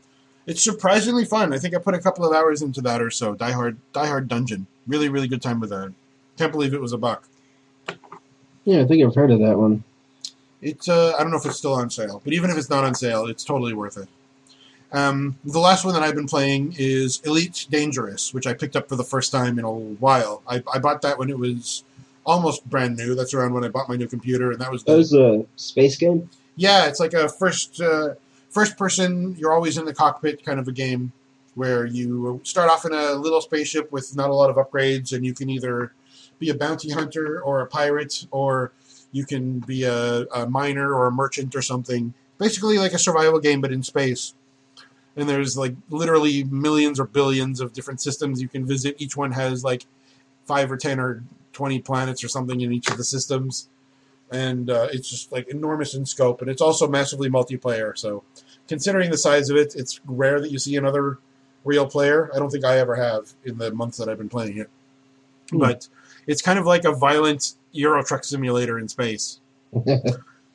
So that was one of the ones that was going up as like a competitor for Star Citizen, yeah?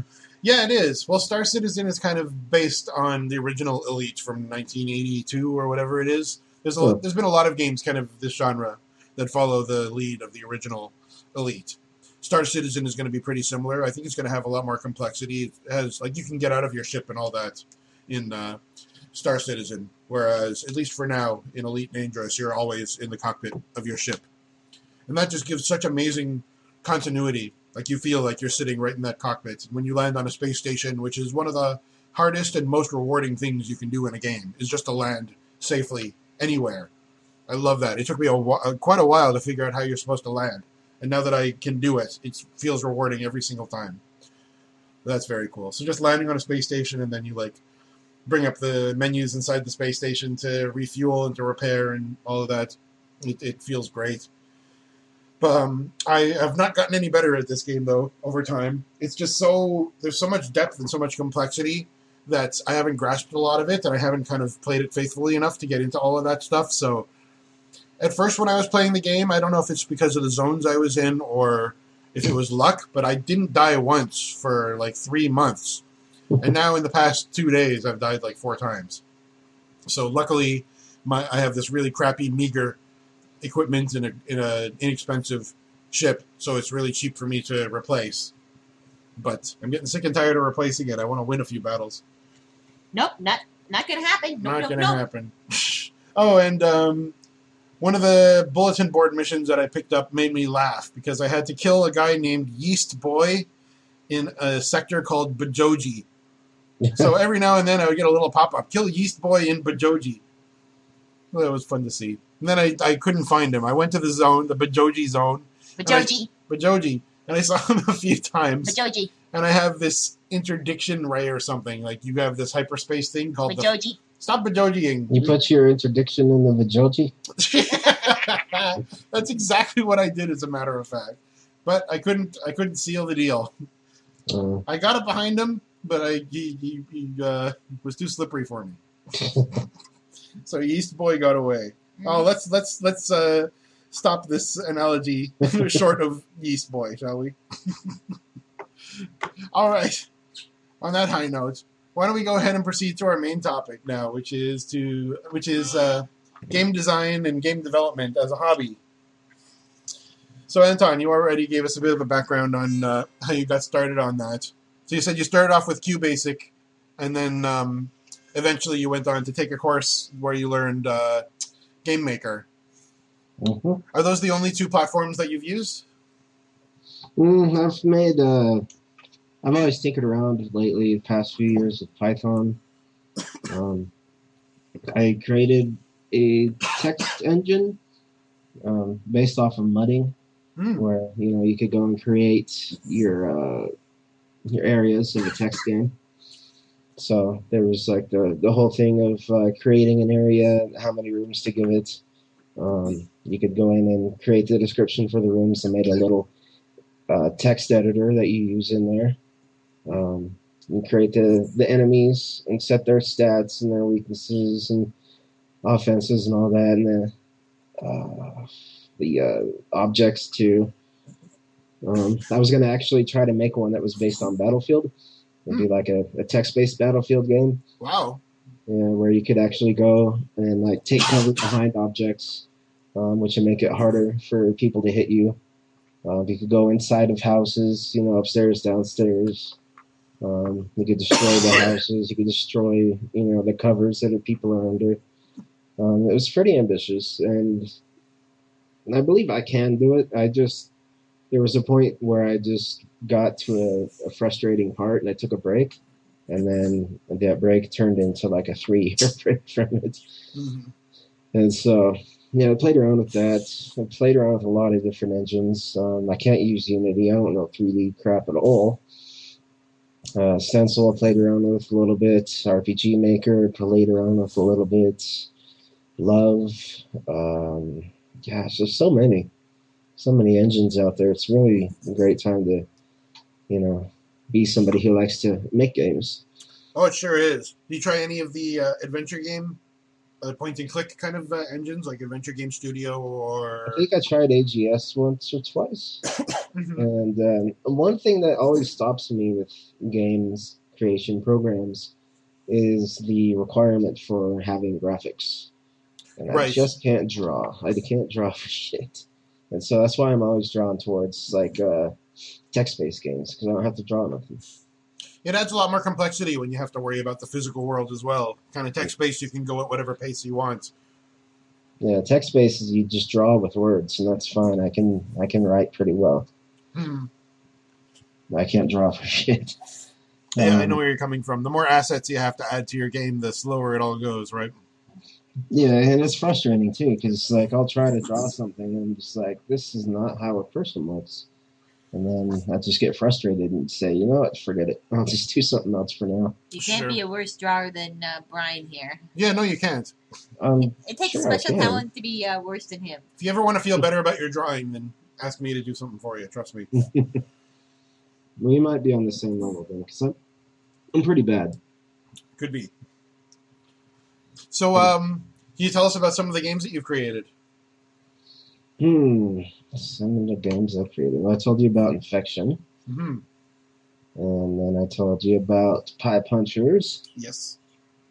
Another one I made that was on the stupidity level of Pie Punchers was after I had heard about I Have No Mouth and I Must Scream. It was becoming really popular because it had just gotten released on GOG or something. Yeah.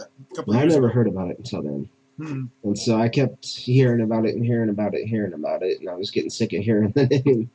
And so I created a game called I Have No Energy to Get Out of Bed and I Must Pee. Nice. And so it was a single level. I was supposed to work on it more. I got some feedback from it that it was incredibly funny and it should be up on Newgrounds. But anyway, I just took a picture of a bedroom and I drew a stick figure laying down on the bed. And the point of the game is that you have to press a button repeatedly to build up your energy level. And next to that is your P level rising.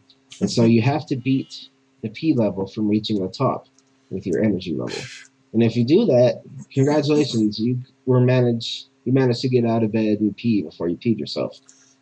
And if you don't, then you get shown a big messy splotch of yellow lines all over your crotch, and congratulations, you peed on yourself. That's great. And it plays the Benny Hill song while you're pressing the button.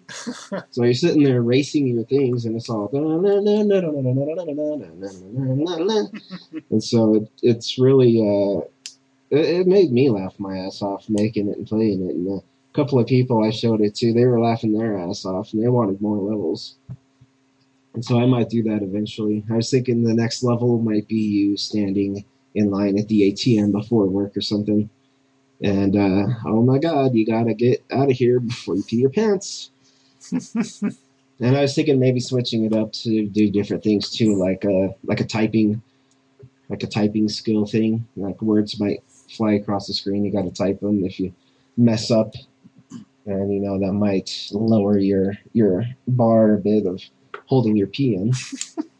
And so you might end up peeing yourself in line at the ATM. That's too cool. This actually reminds me of two other games. One of them is made by a friend of the podcast, Ben Chandler. He made a game called Piss. And despite the crass name, it's actually like a beautiful game. It's like, I don't know how many hours long it is. It's like 2 or 3 hours long. An adventure game with characters and backgrounds that he does himself because he's an incredible artist. We've actually got one of his paintings in our living room. Mm-hmm. He's such a good artist. And he has this really awesome metaphor for, I'm going to get this wrong, but it's like a metaphor for having a great idea, but having trouble turning it into a game or having trouble turning it into a finished product, going back to our conversation at the beginning.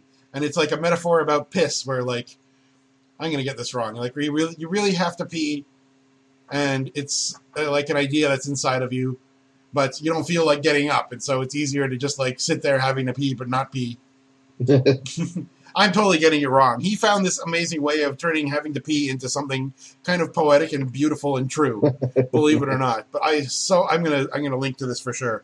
This game Piss is a beautiful, fantastic free game, and it's like a science fiction. It's a science fiction game about like an assassin. It's like ridiculous how serious and phenomenal this game is. I'm just over here literally making a game about pissing yourself or not. That's too funny. And so the other one that it reminds me of is made by whatever this studio is called that made Rogue. Rogue something. Fuck. Galaxy. Rogue Galaxy. That's a PS2 game. Rogue Legacy. We're close. It's a game called Don't Shit Yourself. And it's kind of like a Newgrounds style. It's kind of like a room escape game where you have to click the right things, otherwise you shit your pants. I think I've played that on Newgrounds, or at least a don't shit yourself game. Yeah, something tells me knowing Newgrounds is probably like that's like a genre. I bet. I love Newgrounds. Congregate's good too. Yes, it is. Congregate is like professional Newgrounds, basically. Yeah. It's like it's Newgrounds for people that are 10 years older, basically. I was a fan of Newgrounds in maybe as early as the 90s. I don't know. And I actually had a DJ radio show on their streaming site, which used to be called Radio Grounds. It's gone now. But I had a weekly DJ show for almost 2 years with them. I love Newgrounds. All right. I'm curious to hear why. Why do you make games? I don't know. I've just always done it, I guess. Like I said, ever since we got that Tandy 1000, I've just been typing away, and then I found Basic on there. I had a cousin who was always programming stuff. He made a Pac-Man clone called Recycle Man. And he was always giving me code snippets and I think he might have gotten me into game programming or programming in general. And so I've just always liked video games, and I've always liked the idea of making them.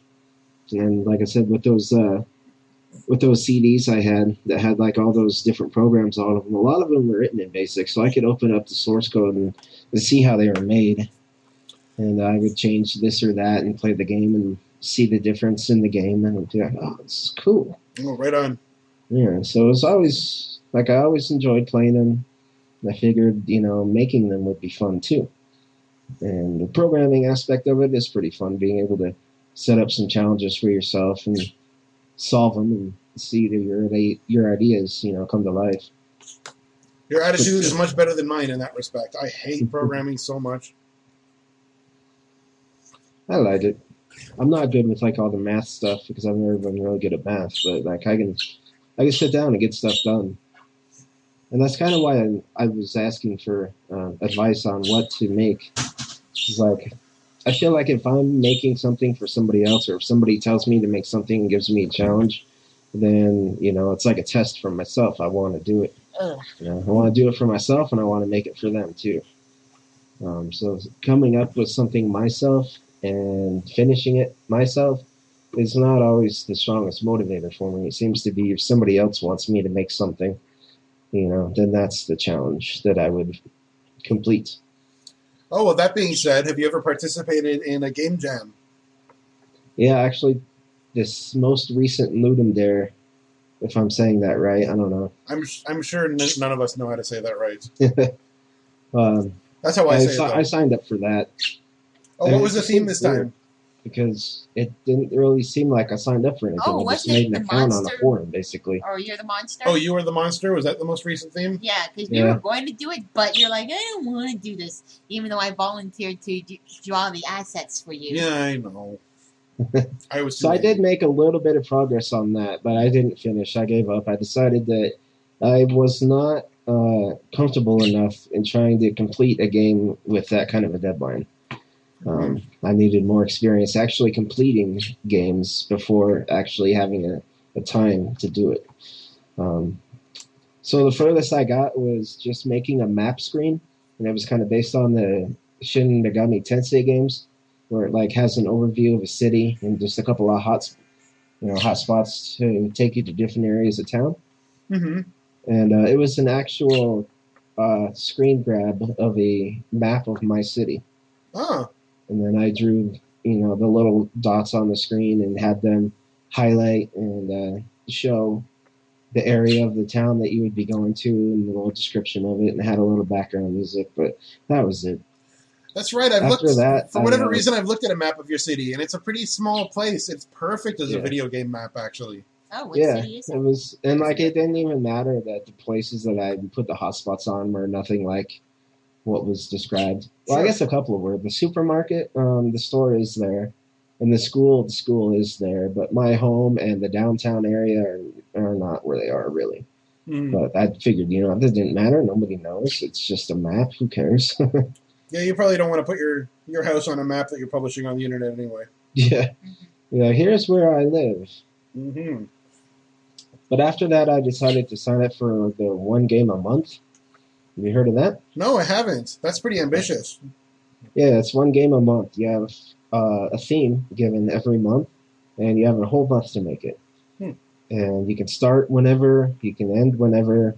There's no pressure at all. It's just kind of a motivator to get you to make games, Oh, that's cool. So this month's challenge is my first, and the theme is 30 seconds.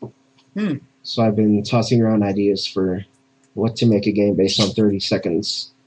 And I've mostly come up with like a stealth action, get in the building, find the bomb, and disarm it kind of game. But I'm not quite sure. Might just do the bomb disarming itself as a game. Some kind of puzzle, disarm the bomb kind of thing in 30 seconds. I've thought about an idea of making some kind of top-down shooter where every 30 seconds something happens, like you might get extra health or the enemies might become stronger every 30 seconds or something. Some kind of like a time trial, see how long we can last type game. So I feel that's better for me right now, and then maybe after I get some of those type of games finished, I might be able to actually complete a Ludum Dare. But yeah, the first Ludum Dare I lasted like a day and I gave up. It was just way too stressful. My ideas kept changing, and it just kept getting bigger in scope, and I didn't really know what to do with it. So. Mm-hmm.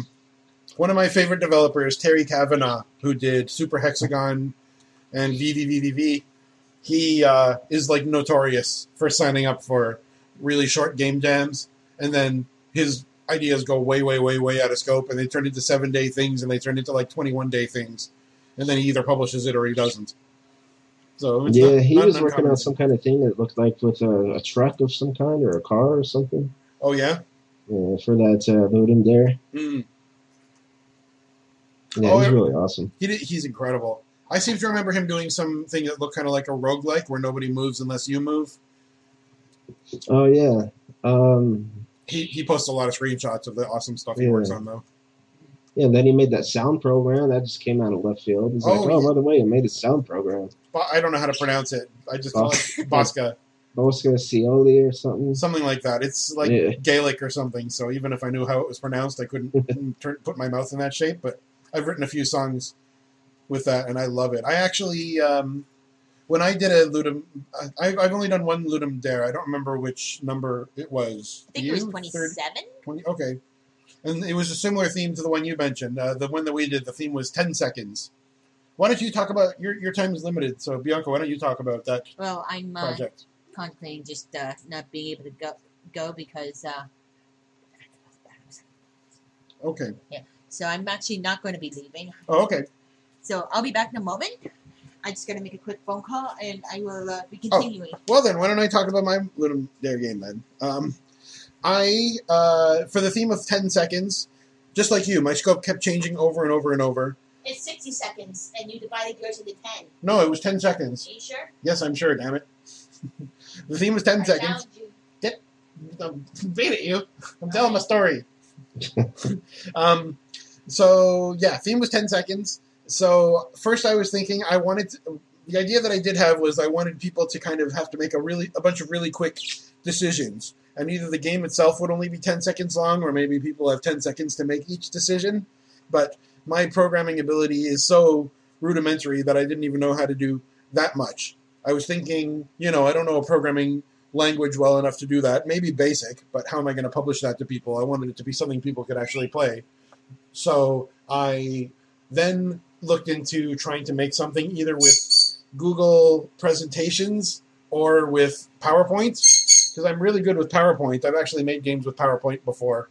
Well, that reminds me of trying to make little games in HyperCard on the. Oh yeah, that's very similar. That's for like Myst style games, I guess you would say, like gift maps. Dungeon crawlers or something. Yeah. So I ended up making a game that was sort of like a fortune teller sort of a thing, where you were given a scenario and you can choose like option 1, 2, 3, or 4, and then each of those options you had 4 more options for a total of 16 options. And I was hoping to make it so that people only had 10. Shut up, bird. I was hoping you had the option to have people only have 10 seconds to make their choice before they got the bad ending or something, but I couldn't get that to work properly. So in the end, I used the Bosca music software, and I wrote a 10-second song for each of those 16 options, and the song kind of reflected the tone of what was happening. And for one of them, like one of those options where it tells your fortune, it says that you like fall down a hill and break your face or something. And so I wrote that in like music format, where I use like percussion and stuff to make it sound like you were falling down a hill and smashing something. Nice. So that was a good time. That was. So my scope kind of went down and down and down over the course of that weekend, but I was proud of myself that I did finish it. And in the end, it was just like a bunch of static HTML pages with a style sheet and an HTML5 music player command to play the MP3s. That's cool. That's kind of different. It was kind of different. One of the recurring comments I got from the feedback was, quote unquote, but is it a game? And I guess it wasn't really a game. But I was like in the top, I think I was in the top 100 for music and for humor, which was kind of cool. That was very rewarding. And the rest I did horrible. And I was like number 3,800 or something for graphics because it was just text. And I don't even think there was an option for text-based stuff. But it was very rewarding. I just remember being so exhausted so exhausted. Even though it was like I could have done this like the year I learned HTML. Yeah, So this that was fun. competitions. That's one thing too. Like I see so many people talking about how wiped out they are after them. Yeah. Well, some people like forgo sleep and all that, and I We wasn't didn't. that dedicated. No, we didn't. Bianca, why don't you talk about your Ludum Dare game? Yep, I will. I'm just going to look it up and see if I can find it.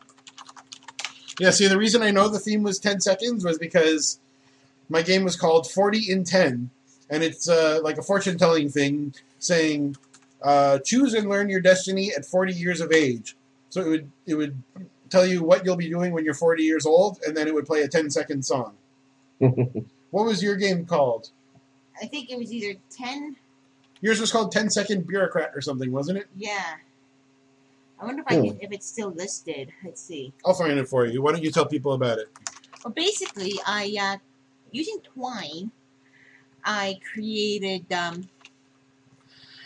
a game with multiple options, and so you went through a Oh gosh, there's your song. She wrote a song too. And my song actually proved to be more popular than his. She got so many compliments on the music. I got so many comments putting down my music. And I have absolutely... I couldn't carry a tune in the bucket to save my life.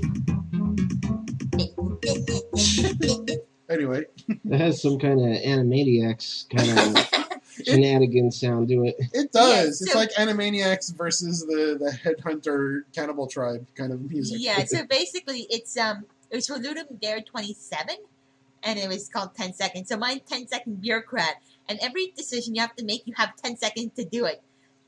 Well, not like literally like 10 seconds because it's a text-based adventure game.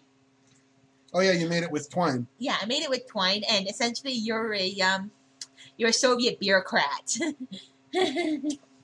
Oh yeah, this was inspired by what's the game you were playing? Papers, Please. Right. Oh. Another great game. I haven't played it in a while, and I have actually finished it, including, being executed for treason against the state. And I have escaped. I've got a couple of the different endings. I just haven't gotten that quote-unquote happy ending yet. Uh-huh. Yeah, this was a pretty impressive branching choose-your-own-adventure kind of a game. Mm-hmm. And the thing is, I made a decision at the start to have your first decision to be reflected in what end result you get, but it's not predictable enough. Mm-hmm.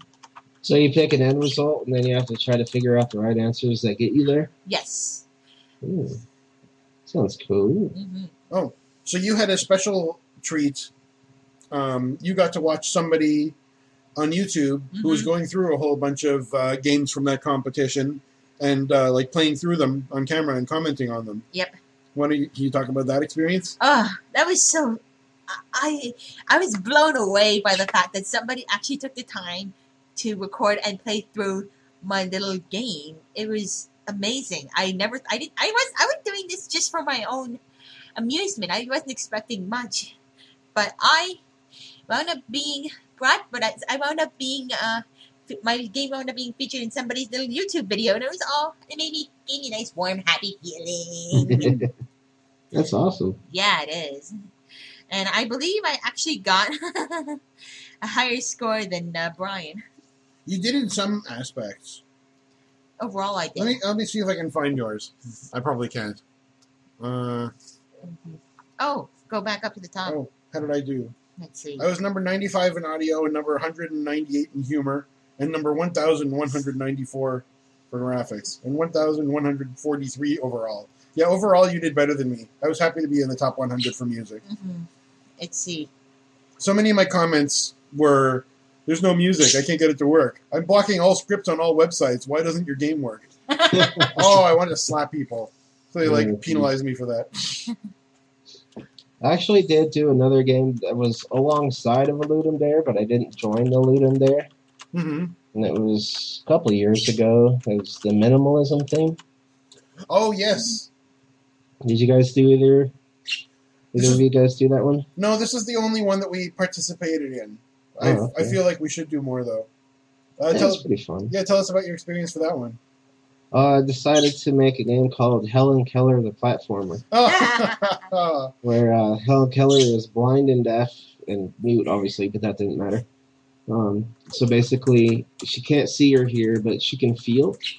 And I imagine her kind of memorizing her world in her mind by feeling where everything is, you know? Like she knows where the doorway is, and she knows that it's like 10 steps to the stairs or whatever, you know, and like 15 steps up. So she can learn to navigate in her mind based on the things that she feels. And so the game is it's just a single level puzzle platformer where the only tiles that you see are whatever you're touching. So like the entire screen is white, and all you see below you is one black line because that's the top of the tile that you're standing on.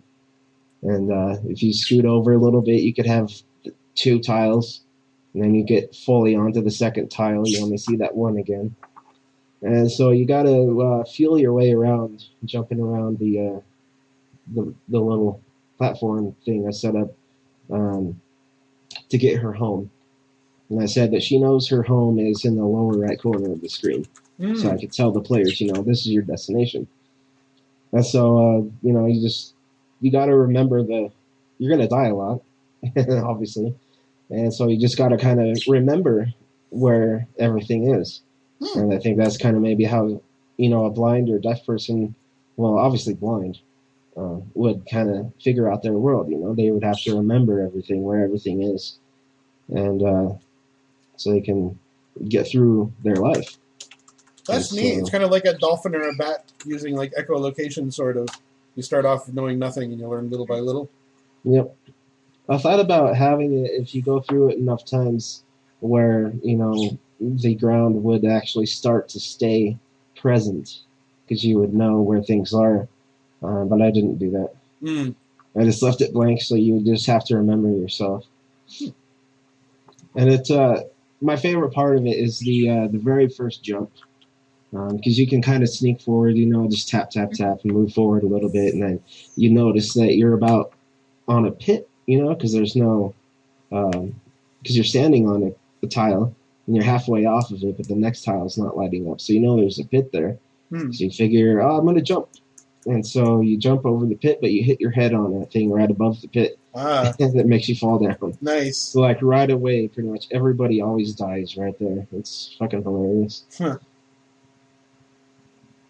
Well, yeah, that's I played great. through it again recently. It took me like 15, 20 tries to actually try to get through it. So like even for me being the creator, I couldn't remember shit. Oh, that's nice. How do you feel going back to play old games that you created? Are you like ashamed of them or proud of them or both? I'm usually just proud of myself for actually finishing something. That's good. Yeah, I mean, I'm not really too hard on myself for, you know, these games at all. Like I'll go back and play them just because I'm bored. I obviously use them to look at ideas of how I could better myself and things I could do better. But yeah, I'm not really ashamed at all of anything I've made.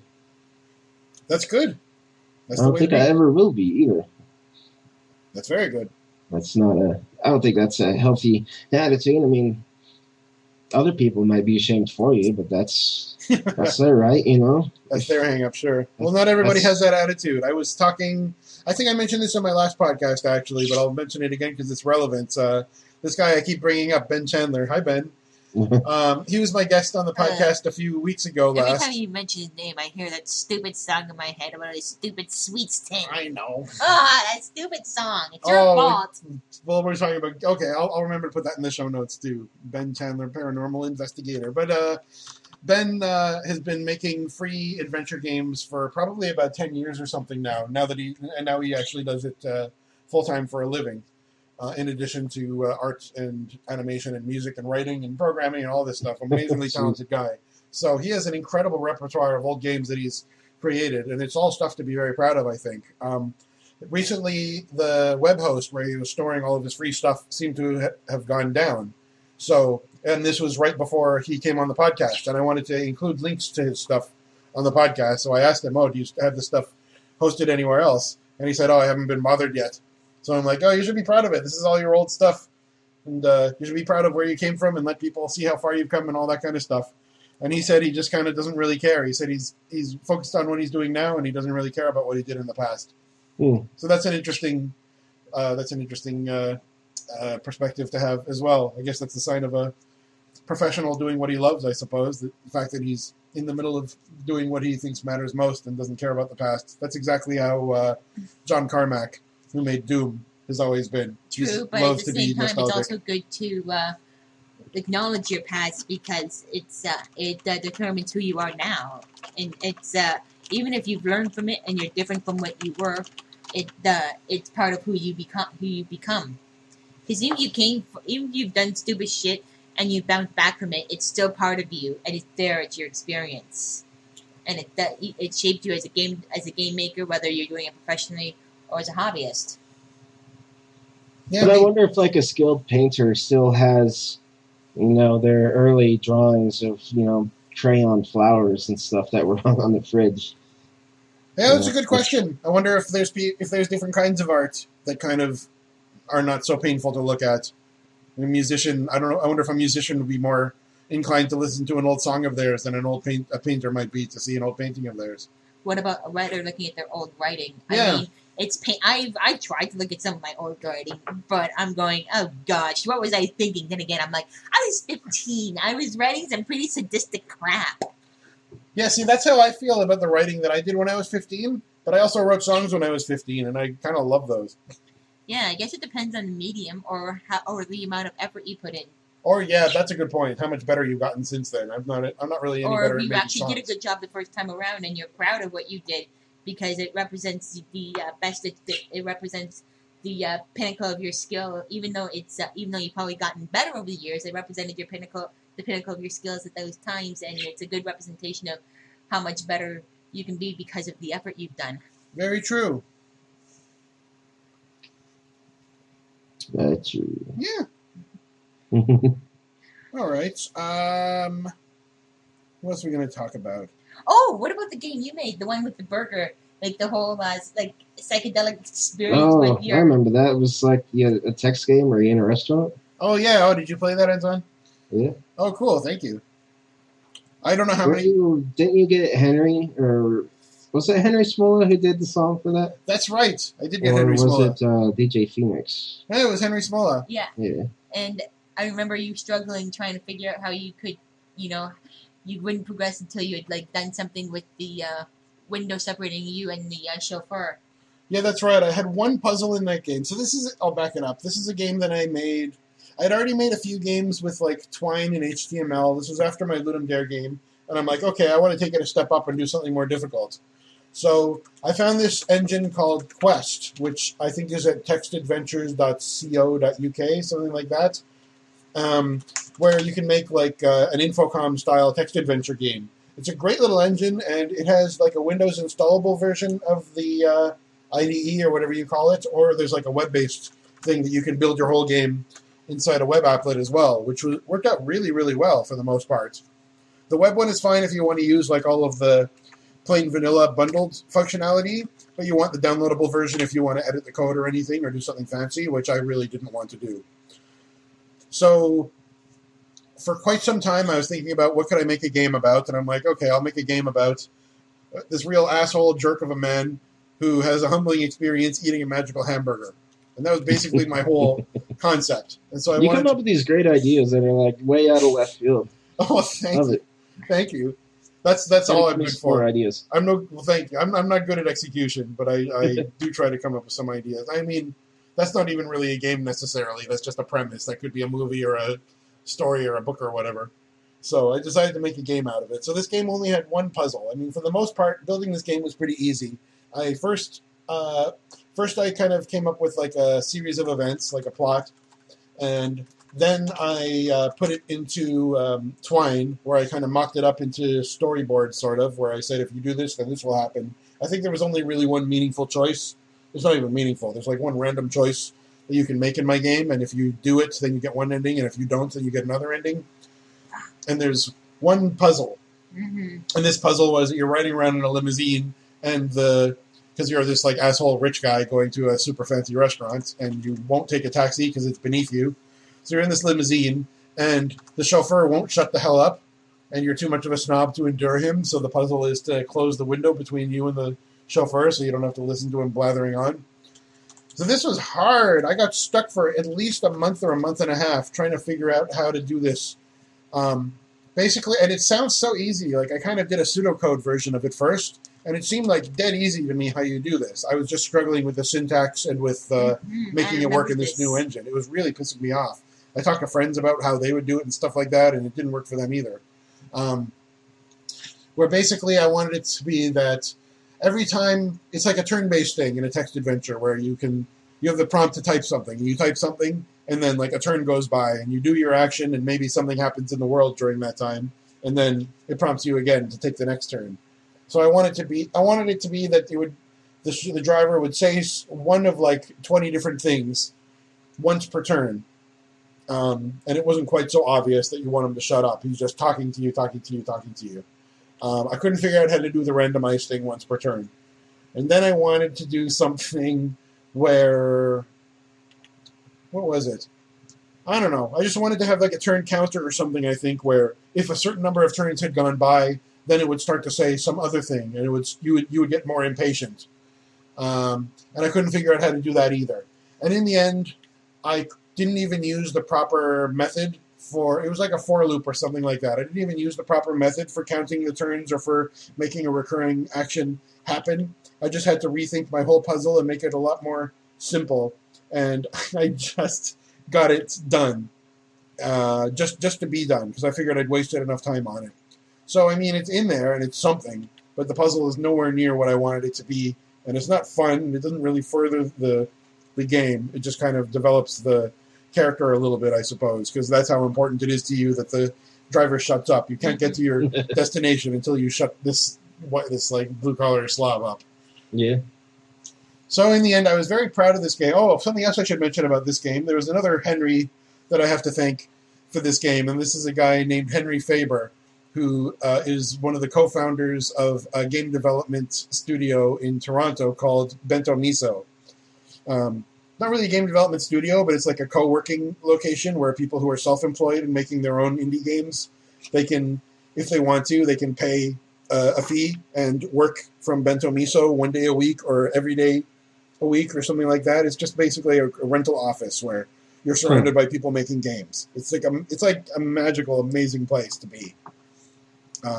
So I worked from there during most of the game, like one day a week. I would often go on a weekend or something like that. Well, it wasn't one day a week. I think it was one day a month. Mm-hmm. I would do most of my work at home, and then one day a month I would go on a Saturday and spend all day working on it. And they also had another event. I think it's still going on. He calls it Club Get Her Done. Oh, yes. Get her done. Get her done. And the first Wednesday of the month, I think, or the last Wednesday of the month, you go after hours, and at 7:30 p.m. until 10 o'clock or so, the first thing you do is tell everybody, what are you working on? How much progress did you make since last week? And what do you want to have accomplished by next week? And then once everybody said it, then you just kind of keep working until you feel like going home. And so it was really helpful for me to state my goals that clearly. It was kind of a project management trick. And you feel accountable when you say, I want to have this accomplished by next week. And you feel kind of ashamed about it if you... Yeah, it sounds like a support group. It's very much like a support group. Like, hi, my name's Brian, and I'm a game developer. Hi. Yeah. My name's Brian, and I procrastinate. Exactly. It's Procrastaholics Anonymous. That's basically it. So I really have to thank Henry Faber for facilitating that, for coming up with that idea, and the people at Bento Miso for being so cool about it. And in the very end, when I finally finished my game, he invited me to a couple of events. Number one, he invited me to come in one day to work some more and to polish it off, and then he announced to everyone in the place, like, here I am, this like poser who's made one real game, if you can even call this like 15-minute text adventure a real game. And he asked me to come up and give a little presentation and tell everybody a little bit about what I made and what's the premise, and to give a quick playthrough on a projector. And I learned how hard it is to actually describe a game that you've been working on for a long time. I had so much trouble thinking of like 3 sentences to summarize it. And then how awkward it is to try to demonstrate a text adventure game on a projector and have people all the way across the room see anything at all. Enhanced. Enhanced. Yeah, exactly. So the other thing he invited me to, every Monday at Bento Miso, they have, what's it called? They have like a game night sort of a thing where people can either stay late if they work there already, or they can come from home and they come to their office and everybody plays games together. And they play like card games and board games, they play video games, and it's also an opportunity for people to show off their games that are either finished or in progress and to get feedback from people. So I brought my laptop that day and was very happy that 3 people played my game from start to finish. And I was so honored to have anyone play my game whatsoever. So that was an intensely positive experience. I never thought that like a social aspect would be important to game development, but it was very, very important to me. So that was really nice. It sounds like it'd be a good thing to have. It really was. Yeah. And I've discontinued with that for now, just because I didn't want to spend the money on it, and I haven't been serious about game development since that one game, because I think it almost killed me. Yeah, it did. Speaking of games, I actually, while he was just talking, it made me remember that I made one other game in Twine before I made my 10-second Bureaucrat. This is the stupidest piece of shit ever, but I want to link it because I'm kind of proud of it. Did you make me this for my birthday one year? I don't remember when I made it. You According might to have. the date on the file, let's see. What the fuck is the date on this stupid file? Properties. The date on this file is September 12th. Yeah, you did make me that for my birthday. no. That was I tried to upload. Oh, that's when you opened it now. Oh, it is September 12th. Yeah, I did it. I'm looking on my computer for it, and I know it worked. Well, anyway. I'll find it again. It's on my computer somewhere. Okay. Anyway, what were you saying about it? Anyway, so was not particularly proud of it, but at the same time, I was just remembering it and just. I wasn't proud of what I wrote, but I'm proud that I made a game from start to finish on my first attempt. Mm-hmm. Yeah, so this is a Twine game. Yep. My first Twine game. Oh, tell us about it. It's the Barley Fetch Quest. But I start you off fighting it, but you start off at the end having defeated this dragon. Start off at the end? Yeah, you're basically, you start after the dragon's been defeated. Mm-hmm. So instead of, fighting the dragon, it's like what happens after you've defeated the dragon. And you have to, then get your character home after making a series of decisions. Yeah, that's right. So where did Barley come into play? It's because you were ultimately sent out to bring Barley back home. Unfortunately, you got sidetracked.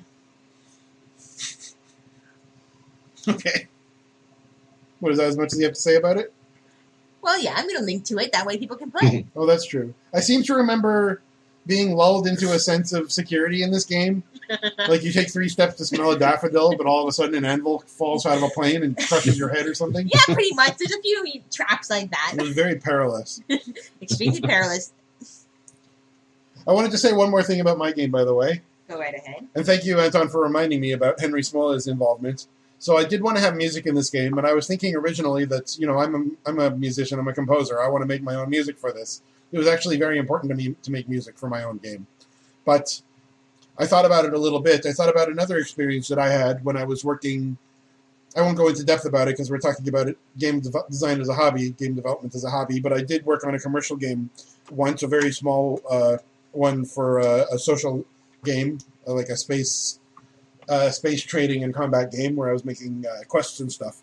So one of the things I got to do in that job was to describe a bunch of characters. I invented some characters and gave them a loose visual description. And then the people I was working with gave that to an artist that they contracted, and I got to see the artist's rendition of a person by the description that I created. And it felt like being a mommy, sort of. It was really rewarding. So I thought about that, and then I was like, okay, well, I know Henry Smola is a fantastic composer. I love his electronic music, and so I approached him and asked him if he would be interested in making a song for this game, and he said absolutely. So it was He's a real cool dude. He's a very cool dude, and he's a great musician, and I absolutely love the music that he made for this. So did Bianca. She's not a big fan of electronic music, but she loved this song as well. So at first I encouraged him to play the game, and I totally empathized with him, because when I was working on this game commercially, I didn't think it was a very good game, and I didn't really want to play it very much. he didn't really want to play my game. So I said, okay, well, here's a few passages from the game. Here's a description of like the mood and the tone and what the protagonist is like and what he's trying to accomplish. And here's a bunch of words that kind of describe the tone of the game. And he's like, okay, I can work with that. And so he composed a song that was the same mood and tone as all of the materials that I had given to him. And it was like thematically perfect for what I was trying to convey in the game. It mirrored the tone of the game. Mm-hmm. And so I struggled for a little while and figured out how to embed. I think I used Frames or something. I embedded his SoundCloud player for this song at the top of the screen above my game. And it worked out very well. It's like a looping song, and it's like a good 9 or 11 minutes long or so with this really kind of slow, brooding. I don't think there's any percussion in it. It's really, really good song. Very, very kind of dour and negative and soothing in a way. It's kind of a depressing song, but it works with the tone of the game. So that was amazing. The same sort of a feeling, giving a vague description of what I was looking for and having him give me something exactly on spec. So that was incredible. I was very, very grateful he would do that for me free of charge. And yeah, I've read recently, and you might have seen it too, Ron Gilbert. Was it Ron Gilbert? Somebody posted a summary of what it's like running an indie game budget. Oh, yeah. They mentioned that like hiring a sound composer, a lot of them charge as much, if not more, than like $1,000 per minute of audio. Oh, yeah. So that was like at least $11,000 worth of work he did for you. Wow. Yeah, no kidding. Jeez. Well, I'm real lucky that he did it for free then. Yeah, I think it is Ron Gilbert. He had a... I wonder where that post went. Oh, link me if you find it. I'd love to put that in the show notes. Yeah, it's a pretty good look at what it's like, like running an indie dev studio as far as managing the budget. And it was just one more reason that I knew I would never do this professionally. Sorry. Because that just looks like a fucking nightmare. No kidding. I'm happy enough just, living my life, doing this and that I need to do to stay alive, and occasionally just fucking around making a game, I hear that. Sorry. Just having fun. Trying to find something, and I just didn't realize that some of this crap has music embedded in it. You love that song you wrote, don't you? Don't worry, I'm definitely putting that in the episode. Oh, goody. You're going to make that the closing theme? No, the intro. Oh, wonderful. So in relation to what you just said, Anton, do you, as a game developer hobbyist, think any differently now when you consider or review a game about whether it's good or what you write about it, now that you know a little bit more about the effort that goes into it? I think about that, and I feel like I should. But often when I'm playing a game, I don't think about what it would be like to make it. At least not always. Mm-hmm. I mean, I always have a general idea, but I'm doing more and more of that lately. I'm trying to anyway. Looking at a game while I'm playing it and think, if I made this, how would I do this? How would I set it up? Mm-hmm. And so I haven't really reviewed any games. I've done one about 3 years ago, maybe for Sword of the Stars, The Pit. Ah. And that was a good one I liked. But yeah, I haven't reviewed any. I've tried to get a couple of jobs doing reviews, and nobody ever gets back to me. And so I just haven't really had that experience. Oh, I mean, even if you're talking about a game with somebody, or if you're posting something online, just an opinion, are you any less likely to leave a negative review about a game now that you know a little bit more about how much effort goes into it? Like if you don't like a game, but there's things that you like I think about so, it? Yeah.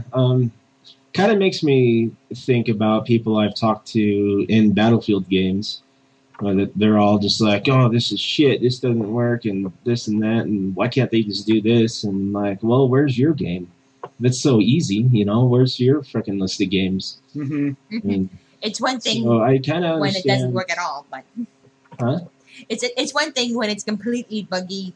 For example, the Arkham game that they released where it was completely unplayable. Oh, yeah. And it's a fair criticism if you can't actually get the game to work. And that was a game with multiple years of a huge team working on it full time. Mm-hmm. So if that's what comes out of it, such a huge team like that, then a polished game is even more. It's funny. I just saw this while I was scrolling through Ron Gilbert's thing. It was just a moment after that audio started playing. Mhm. And his tweet, I just scroll by. If you're in charge of a website and you're auto-playing videos, you're a fucking asshole. Oh, I hate that so much. Oh, I hate that. But yeah, like, I've actually have, now I think about it, stepped up and defended a lot of indie games because people are always like, oh, another pixie little indie game. Ugh. Mm-hmm. I'm like, dude, just fucking shut up. Like, have you drawn? How good are you at drawing? Let's see your pixel drawings first. Let's see you fucking shade as well as this. Let's see you do anything but Let's see you code this. But being armchair Everybody's always just like, oh, pixel game, boo.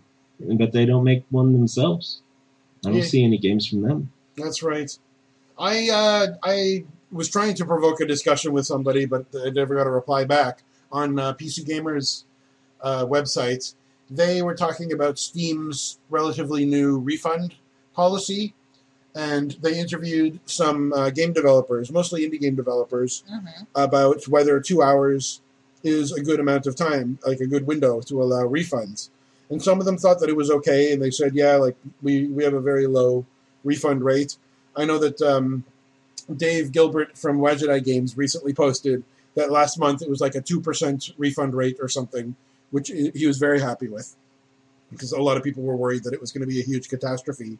But then there's the issue of games that take less than 2 hours to complete. Is a 2 hour refund window still appropriate for that? And some of the developers were saying no, it should be different for each game. And other people were saying, well, that makes it way too complicated. How do you know whether it's still eligible for a refund? So in one of the comments, somebody said that if you're making a game that's less than 2 hours, then I'm going to get a refund for it anyway because it's not worthwhile. So I asked the guy, if you have a fantastic 15-minute story to tell, is it a better game if you pad it out with another 105 minutes of filler? And he said, oh, well, the game designer should just find a way to make it 2 hours of worthwhile content. So I said, okay, give me one example of how you can make a great 15-minute story equally as good over 2 hours. So I never heard back, but I was hoping, if nothing else, I hope I gave the guy food for thought, because I think there's phenomenally good, thanks for the link. I think there's phenomenally good opportunities for very short games to say really impactful things in a short amount of time. Yeah, that refunds thing's pretty. Oh, that's pretty a strange. great logo up top with the pixel art. Oh, that's Dave Gilbert's blog. He's the guy who made Monkey Island and a bunch of other stuff. Cool. Still an awesome logo. LucasArts. Yeah, that's great. I will put this in the show notes.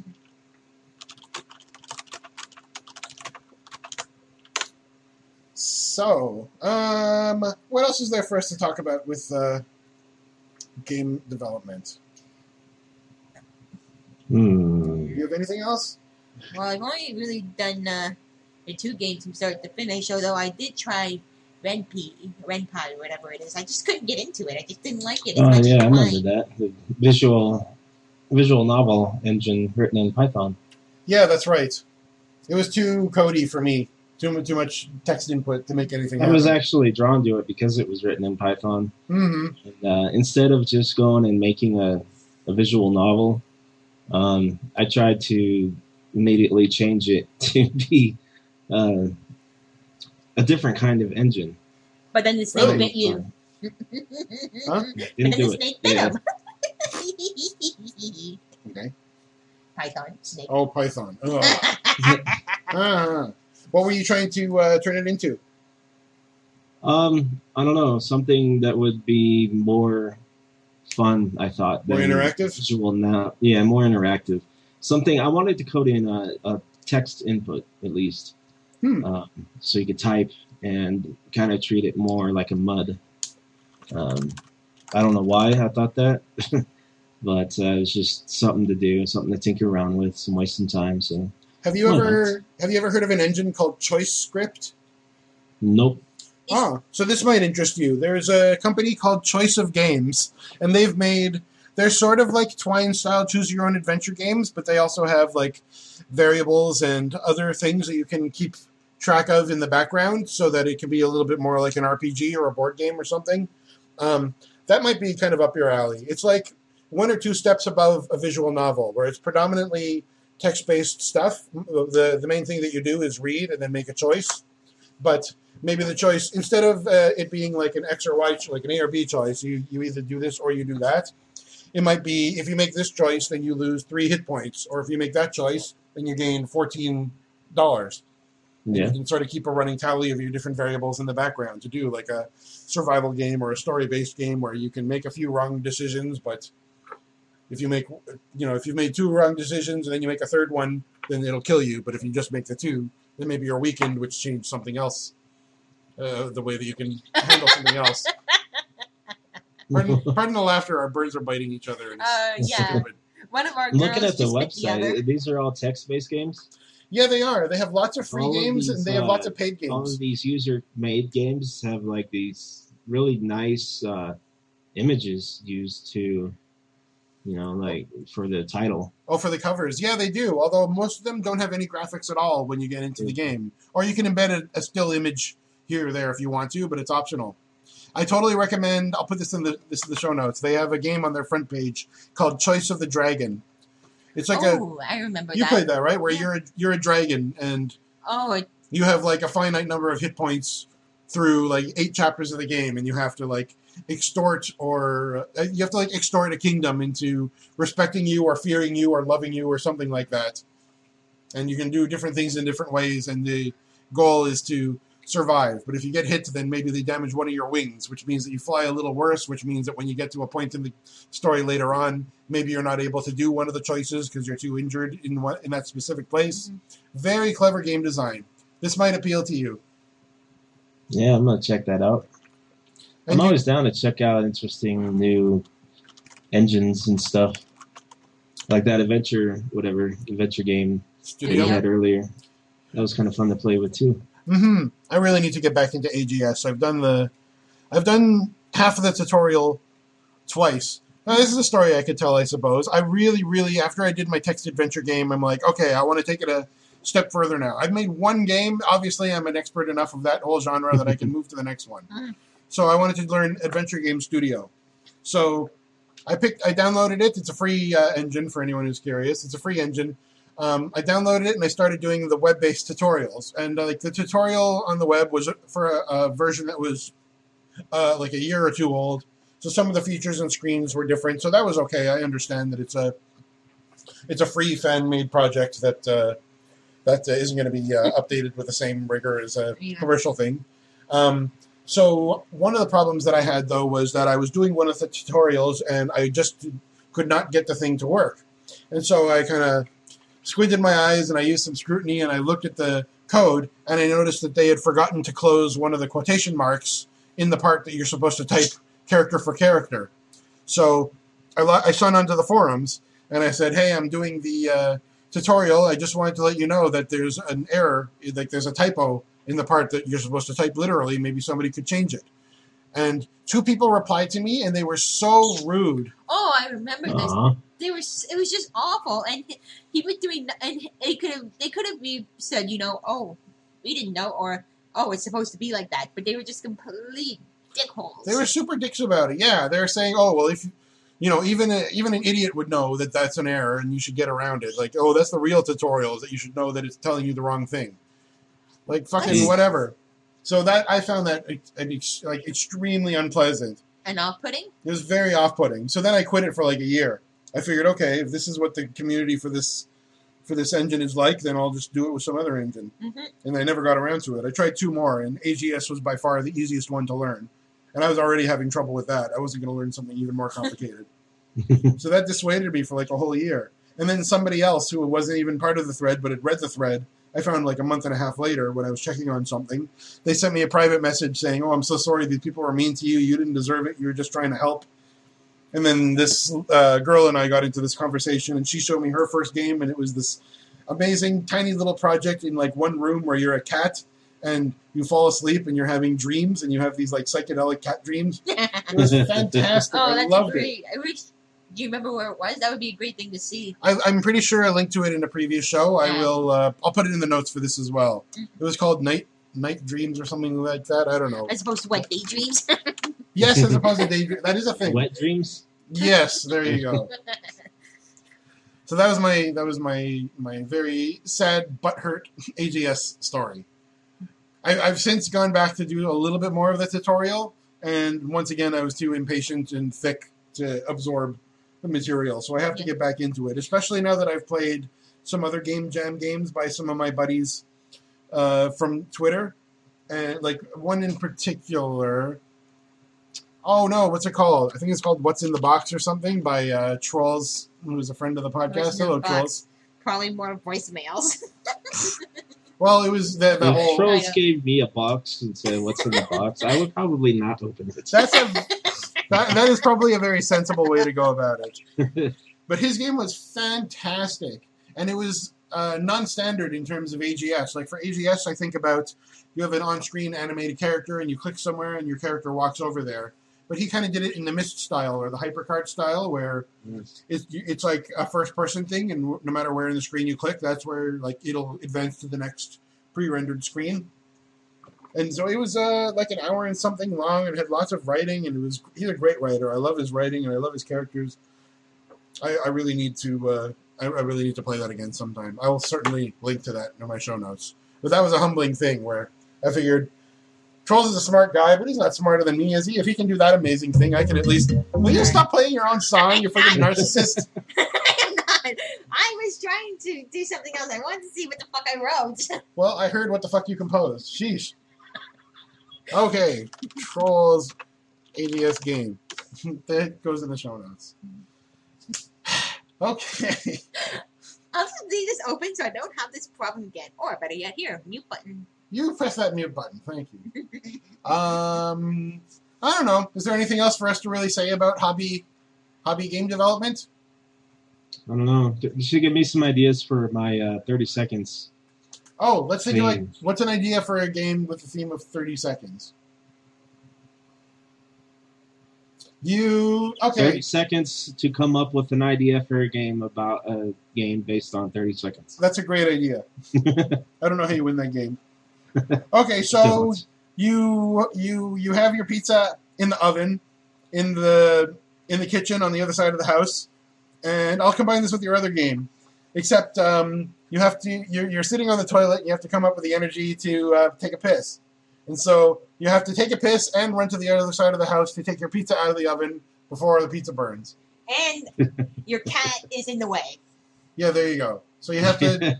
You have to not your cat get out of the way. Not piss your pants, not piss on your cat, not get your cat to bite you anywhere where the sun don't shine, and take your pizza out of the oven in 30 seconds before it burns. That was horrible. What else we got? I don't know. Maybe something with tubas and cats. Tubas and cats. Okay, so your cat's stuck in your tuba, and you have to go out and play with the orchestra. And you have 30 seconds before you're late. Yeah, right. We have to go on stage. So you have to pull your cat out of your tuba. Otherwise, you play the tuba on stage, and your cat winds up somewhere in the balcony. Okay, we can think of one more. 30 seconds. And by the way, folks listening at home, we very, very much encourage you to write us or to come up with a voicemail or something. If you have an idea for a game with a theme of 30 seconds, please share it, and we'll pass it along to Anton. We can think of one more, can't we? I'm sure we could. Okay, well, you could have something where you have, like, a few paragraphs of text, and you only have 30 seconds to read it, and then you get a quiz on the text at the end, and you have to say some kind of detail from it. And what? That doesn't sound like that would actually probably be pretty doable. That's a pretty easy one. And so what's the context? Why are we doing that? It would be like those, it'd be like the King's Quest 4, you know, in order to verify your ownership, look in the manual on this page and for this word. Ooh, so I kind of like the idea do that, you know, be like, show them a bunch of text and be like, okay, what happened to this character? What was the 17th word on the screen? That's a fun game, right? I like the idea of turning copy protection into a game itself. Yeah. 30 seconds to crack the game. That's a really cool idea, actually.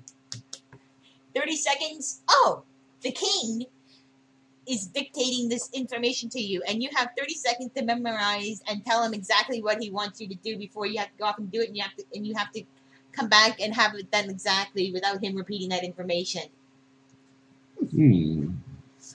But how do we stop the player from copy pasting? Oh. It would have to be spoken. Yeah, you could have like an audio file or something. You could like make it like a But they could record it and then play it back as they type it. This is true. How do you stop someone from cheating in a video game? Yeah, there you go. Oh no, shame him kingly style. Shame him kingly style. What, you cut his head off? You make fun of him for... Make him You make a strip eunuch. down to his Lord Barris. trousers. Make him Lord Barris. Make him a total eunuch. Nerd. You and your Game of Thrones. You're a nerd if you knew who Lord Varys was, considering he's not a major character. Is he like Lord Vader? Does he have a glowing sword? No, he's a eunuch with a bald head, Oh. and he has Lord Vader has a bald head. He looks like Humpty Dumpty. Yeah, except he's got a helmet on and he breathes heavily. He's also got a bald face. Yeah. I don't know where else he is bald or wears helmets, but I'll leave that to the imagination. Okay, well, maybe we can call that a day then. Ended on a penis joke. Yeah, of course. Oh, well, Anton, it was awesome to talk to you. Thank you so much for coming on the show. Thanks for inviting me. That was pretty cool. Unexpected. Oh, my pleasure. You're a natural. This is a lot of fun. Is there anything that you'd like to plug or tell people how to get in touch with you or anything before we sign off? You can follow me on Twitter at Antonymity. All right. And you probably will have to spell that. I will do that. I'll put that in the show notes. Mm-hmm. Would That's pretty much it. Would you be open to me giving the links to some of the games you've mentioned that you wrote? Yeah, if I wanted to Neo Scavenger, that was really awesome. Oh, yeah, right. Yeah, that'll definitely go in there. If you want to go to empgames.itch.io, I have a couple of my games up there, and I'll be adding some more. EMP games? Yeah. Like electromagnetic pulse? Yeah, but that's not what it stands for. Oh. What does it stand for? Can't tell you. Oh. It's a secret. I see. Yes. Evil monkeys. Oh, it's secretive. Evil monkeys peeing. I must not tell you my plan. Shh. I see. All right, that's very mysterious. Yeah. Cool. All I have right there is a number slide game and the Helen Keller, the platformer. Okay. That I really got to see. I can't wait to check it out. Yeah, you can check it out. You can download it. Right on. I shall. All right. Well, Anton, thank you so much for coming on to the show. And ladies and gentlemen, thank you very much for listening. As always, we very much welcome your feedback. You can reach us on the web, squarefm.demodulated.com, by email, squarefm@demodulated.com, and on Twitter, we are at squarewavesfm. So, from Bianca and Anton and I, we thank you all very, very much for listening, and stop playing the bloody harmonica, you twat. My God, a jerk. I don't know if that was... Anyway, that was another good note to leave off on. Thank you very much, everybody. Love you lots, and have a good week. Bye-bye.